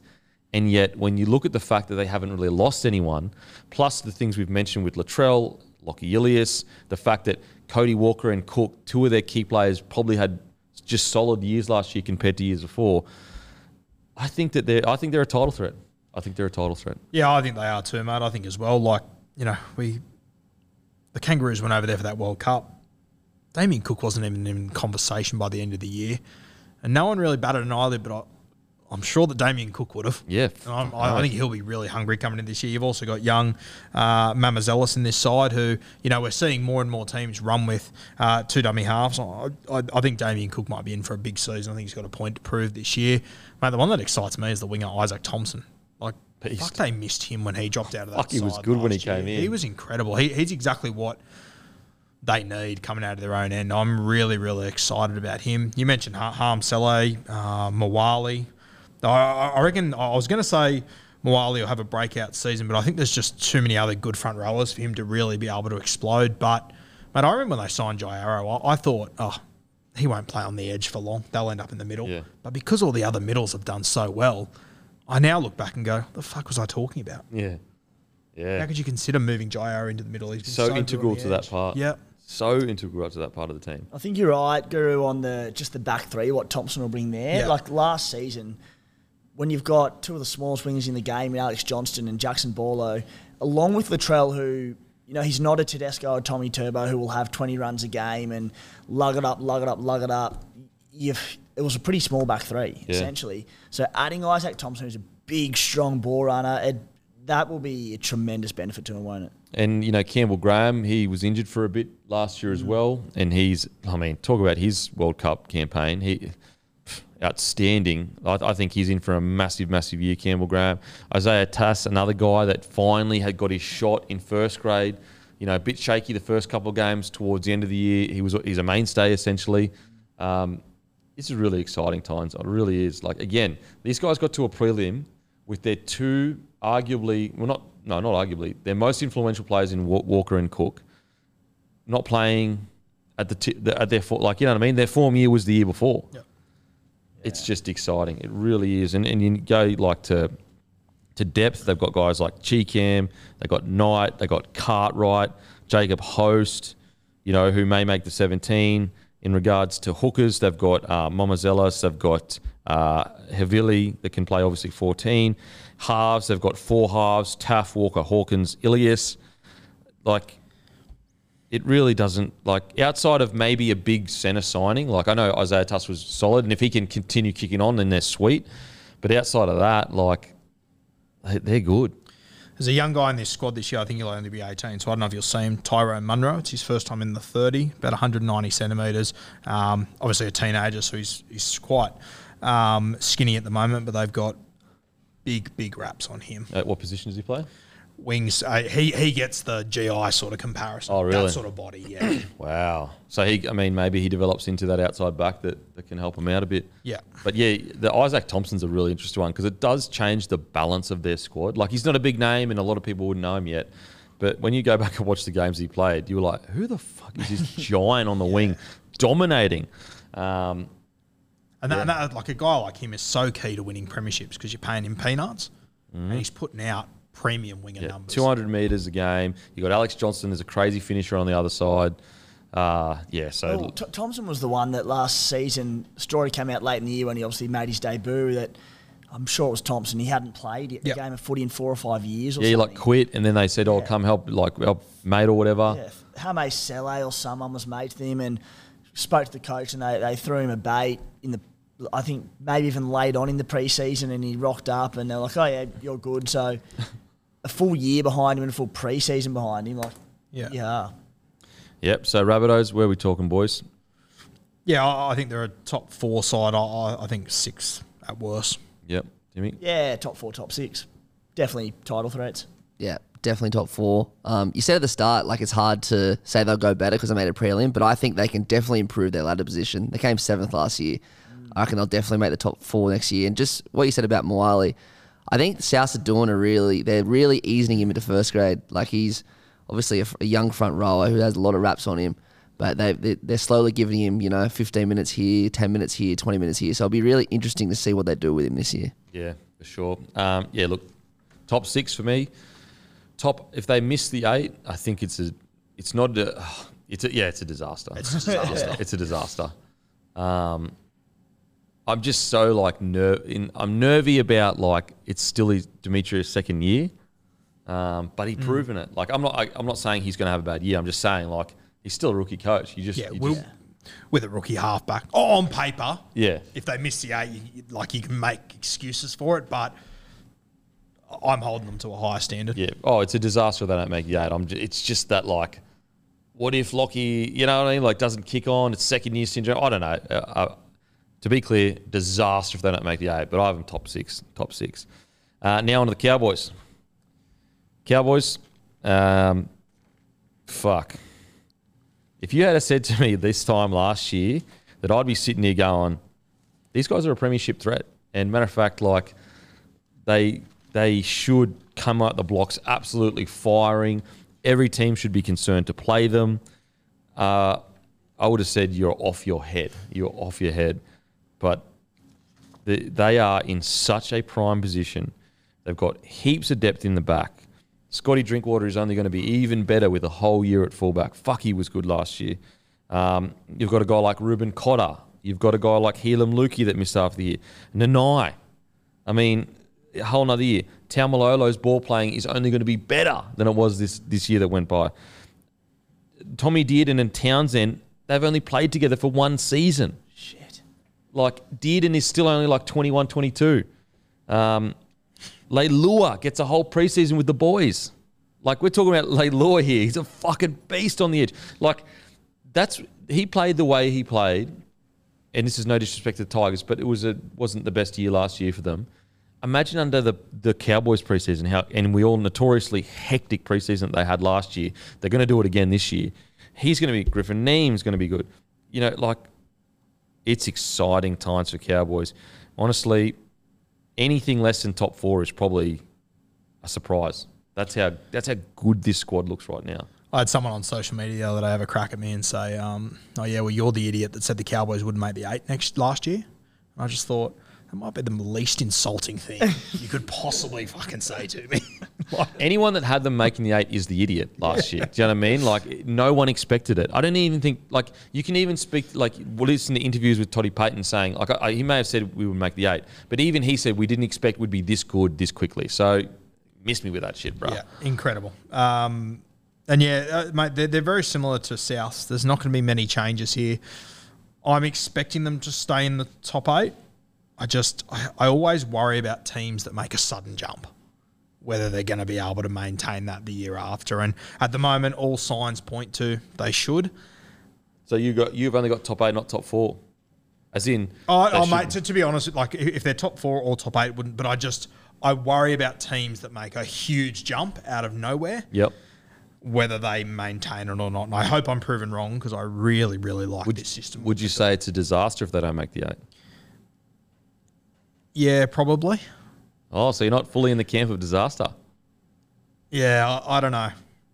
Do think you understand where I'm coming from? Or I do, but gee whiz, looking at the squad on paper and what they achieved in 1 year, I'm just like, I just see so much upside and improvement in this side. yeah. I think top 4 is a good year. Top 8 is a solid year. Outside of top 8, if they miss at 8, it's a disaster, in my opinion. Because then 2 out of the 3 years of Peyton's reign is fucking, like, all these crazy questions start getting asked if they're out of the 8. So Okay, well, who for you then? Who's the 2 most likely teams to drop out of the 8 then? most likely teams. Well, if I could get the 8 up and So you got Panthers, Cronulla, Cowboys, Eels, Storm, Roosters, Bunnies, Raiders. I mean, we just said the Bunnies should be a top 4. I think we all agree the Roosters should be a top 4. I want to wait and see how they go. Okay. But Probably surely so. you don't have them coming out of the 8. Well, I would, for example, like Raiders, Broncos. Who was the other one that you just mentioned? Sharkies for me are going to be interesting. I don't know. I don't think they'll fall out, but I think they're going to be interesting. Just because when you look at their draw last year and rah. So, but Raiders and Broncos are the one that could fluctuate, even though the Broncos squad is fucking crazy. I don't know. I just want to see more of the Cowboys. Oh, I agree. Yeah. I agree. And I understand exactly where you're coming from in regards to sometimes clubs just have this crazy. Who do we spoke about it earlier about? Oh yeah, like the Michael Maguire with the Rabbitohs that were notoriously hard pre-seasons, and then they just explode out of nowhere, and then all of a sudden they get fatigued for sure. But I don't know. I look at this squad and it excites. Like Valentine Holmes is in fucking killing it form. Hiku was incredible. Drinkwater, as I said, like Tuolangi's in the Australian squad. And as you said, then the Sharks they had the slightly easier draw last year. I look at the Cowboys and I don't know what their draw was like, and I don't have the numbers in front of me, so tell me if I'm wrong. But 7, 6, 9, and 1 essentially played every single game last year. I'm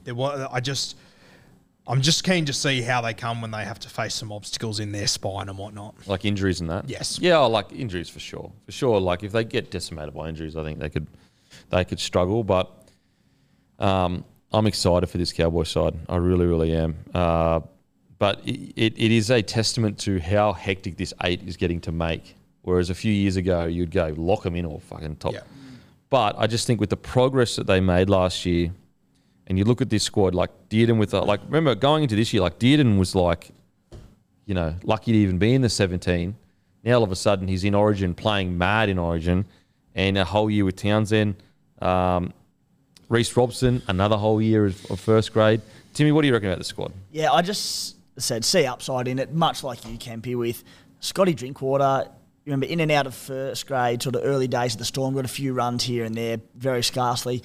Came to the Cowboys, played a full season at 5'8". So with a full season at fullback, he's going to be way better. Tommy did, and halves get better and better and better every single year they play. And like year on year, you can see some pretty substantial gains. The experience he gained last year. Jeremiah Nanai, Helam Lukey, who I think is not even a smoky for Origin. I think he could easily play Origin if he comes back from that ACL well. Just everything about this side screams to me as improvers. And funny how you say, Guru, like about the teams who could improve and fall down the ladder. The Cowboys, were they second or third last year? They were third in the end, weren't they? Third. Yeah. They could improve and definitely finish lower than third. But in terms of being that genuine title threat, I don't see why they can't win a comp next season. Yeah, same. I mean, what was it, 2 points that they lost to the Eels with? But just looking at this squad. So this is going to be their squad. Drinkwater, Tuolangi, Hiku, Holmes, Felt, Dearden, Townsend, McLean. This is a predicted squad. Robson, Cotter, Nanai, Luai, Tamalolo. Fuck. That is a hectic squad. Then even their bench. Then they've got like Lukey, Griffin Neem, Colin Hess, Tanul Brown, James Tarmo.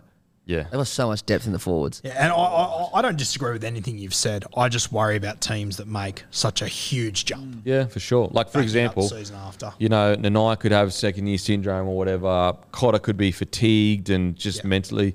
But I think the other beauty about the Cowboys is that they didn't have a half that came out of nowhere and got a hot hand. They've got Chad Townsend, who is just solid, consistent. And yeah, and also just for people listening, this isn't our ladder predictor of like, this is where they'll finish. We're talking about what is their squad and what should be their expectation. Like the ladder predictor will obviously come closer to the year where we go, this squad is a 6 to 10 squad, this squad is a 1 to 6 squad or whatever it is. This is more like when you look at this squad, you say that if they don't make the top 8, arguably top 6, then that's a bad year. But yeah, like forwards-wise, they've got depth for days. I think some of their signings in there have been fantastic. You look at their backs. Look, could you make the argument they could be light depth-wise in the backs? Because I just don't know some of these guys. Maybe. Well, Taniela Sadrugu, he was the lock forward for Fiji we were really impressed with. Yep. So he's one there. Obviously, you've got a guy like Ben Hampton who might not be a superstar, but anywhere in the back line you get an injury, he can come in and do a job for you. So Shibasaki, he showed flashes throughout his career that he can play. He just never kicked on. So I like their outside backs, mate. I mean, as you said a few weeks ago, the one that I was worried about at the start of the season was probably Peter Hiku, but fuck me. So year good. That was. I like their backs. I'm just more talking about like depth compared to other clubs. Depth. Yeah, depth in the back line there. I mean, last year someone went down, the hammer came into the side. So this year, you're right. Unless there's a few of these lower names that are upcomers, they're light on. There's another one there, Tom Chester. He played 1 or 2 games last year. I wouldn't be surprised if he gets their 14 jersey. He's very, very talented. What position does he usually play? Fullback normally, but I reckon you could chuck him in at centre or on a wing and he'd be okay. So I wouldn't be surprised if he becomes that sort of hammer sort of player. Yeah, it's interesting. It's going to be real interesting with the Cowboys because you do make a good point in regards to when it's such a rapid increase. The concern is like, was it because of some crazy thing that happened in the preseason, or was it a bit of magic that just came around? Because like every time a club wins a premiership, what do they all say? There was just a feeling. Yeah, you could just feel it. It's not, there was this training that we were doing, or there was this speech that was given to us. It was like, no, we just felt the connection. And so you could make the argument maybe the team was just so galvanised, so back against the wall.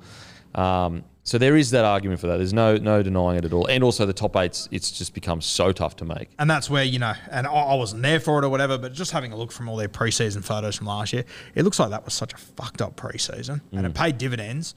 But they went all the way to a final series. Have a look through this entire squad, how many guys went to a World Cup, played an extra 8 weeks on top of that. Then you got to come back and, you go through the same preseason? Are the standards set? I just think there's a lot that goes into being a Penrith Panthers and Melbourne Storm that every single year you're up. And you use sort of Madre's regimes, I suppose, as an example of you can't year on year have these enormous preseasons, especially you nailed it on the back of a World Cup year as well, which has dragged on longer. Fatigue, whether be it physical or mental, it does carry on. So, very valid point. It's a shorter off season. You're coming back. There's just a lot to take in there. Yeah. I'm excited, but point taken. Great Guarino, point taken. I'm sure that proved me wrong. I made me look stupid again. But look, if you got this far into the podcast and you don't realise that it's just predictions, it's not fucking Nostradamus. I'm an idiot. Everyone listening knows we are more than happy to say we got it wrong. We fucking do it every weekend. But yeah, when I look at this squad, Townsend, Dearden, Nanai, Lukey, like the fact that Lukey was arguably ahead of Nanai before the start of last year. Now Nanai is like one of the hottest property outside wide running forwards in the comp. Just shows you the crazy depth. And then who have they got the other side? Oh, Leilua. Like it is. Then who have they got at 13? Oh, Taumalolo. Or it's just. And then who have they got paired with him? Ruben Cotter. Like it's fucking wild. And then there's other guys in this squad. Like even Mitch Dunn. He might not be a superstar, but I reckon if you gave him 20 weeks in this side, he's very impressive. You got Steve Price as young bloke. Riley Price that's in the squad as well. Chuck in Sadrugu and Tom Chester. It'll be a really competitive squad this year. Yeah, it looks so good, man. Like, and it's just there was just something about them. They just had this belief last year where every time, like, there was a period there where they were surprising teams, but then in the end it was like, oh, there's no longer a surprise. Like, this is the standard that we've set. You look at the fact that they went down to Cronulla, got the job done in finals footy, at home against the Eels. Seriously, like a couple of calls even away from making a grand final. It's exciting times. I think it'll be important too. James Tarmo might not be the greatest player, but you're bringing back a club legend realistically. Yeah, he'll be so important for those younger boys too. Setting standards. Another guy, Tanua Brown, like a lot of potential, big body. He could, another year under the system of Peyton could really help him. Yeah, really exciting. As usual, the positive for the Cowboys in the halves, if Townsend goes down, maybe Dearden is ready to step up. That's a positive. Whereas a lot of other clubs, you probably couldn't say that. Yeah. There's a guy that's ready to potentially step up at least. You lose your organising seven. Yeah, you're right. Dearden would do it fine. Yeah.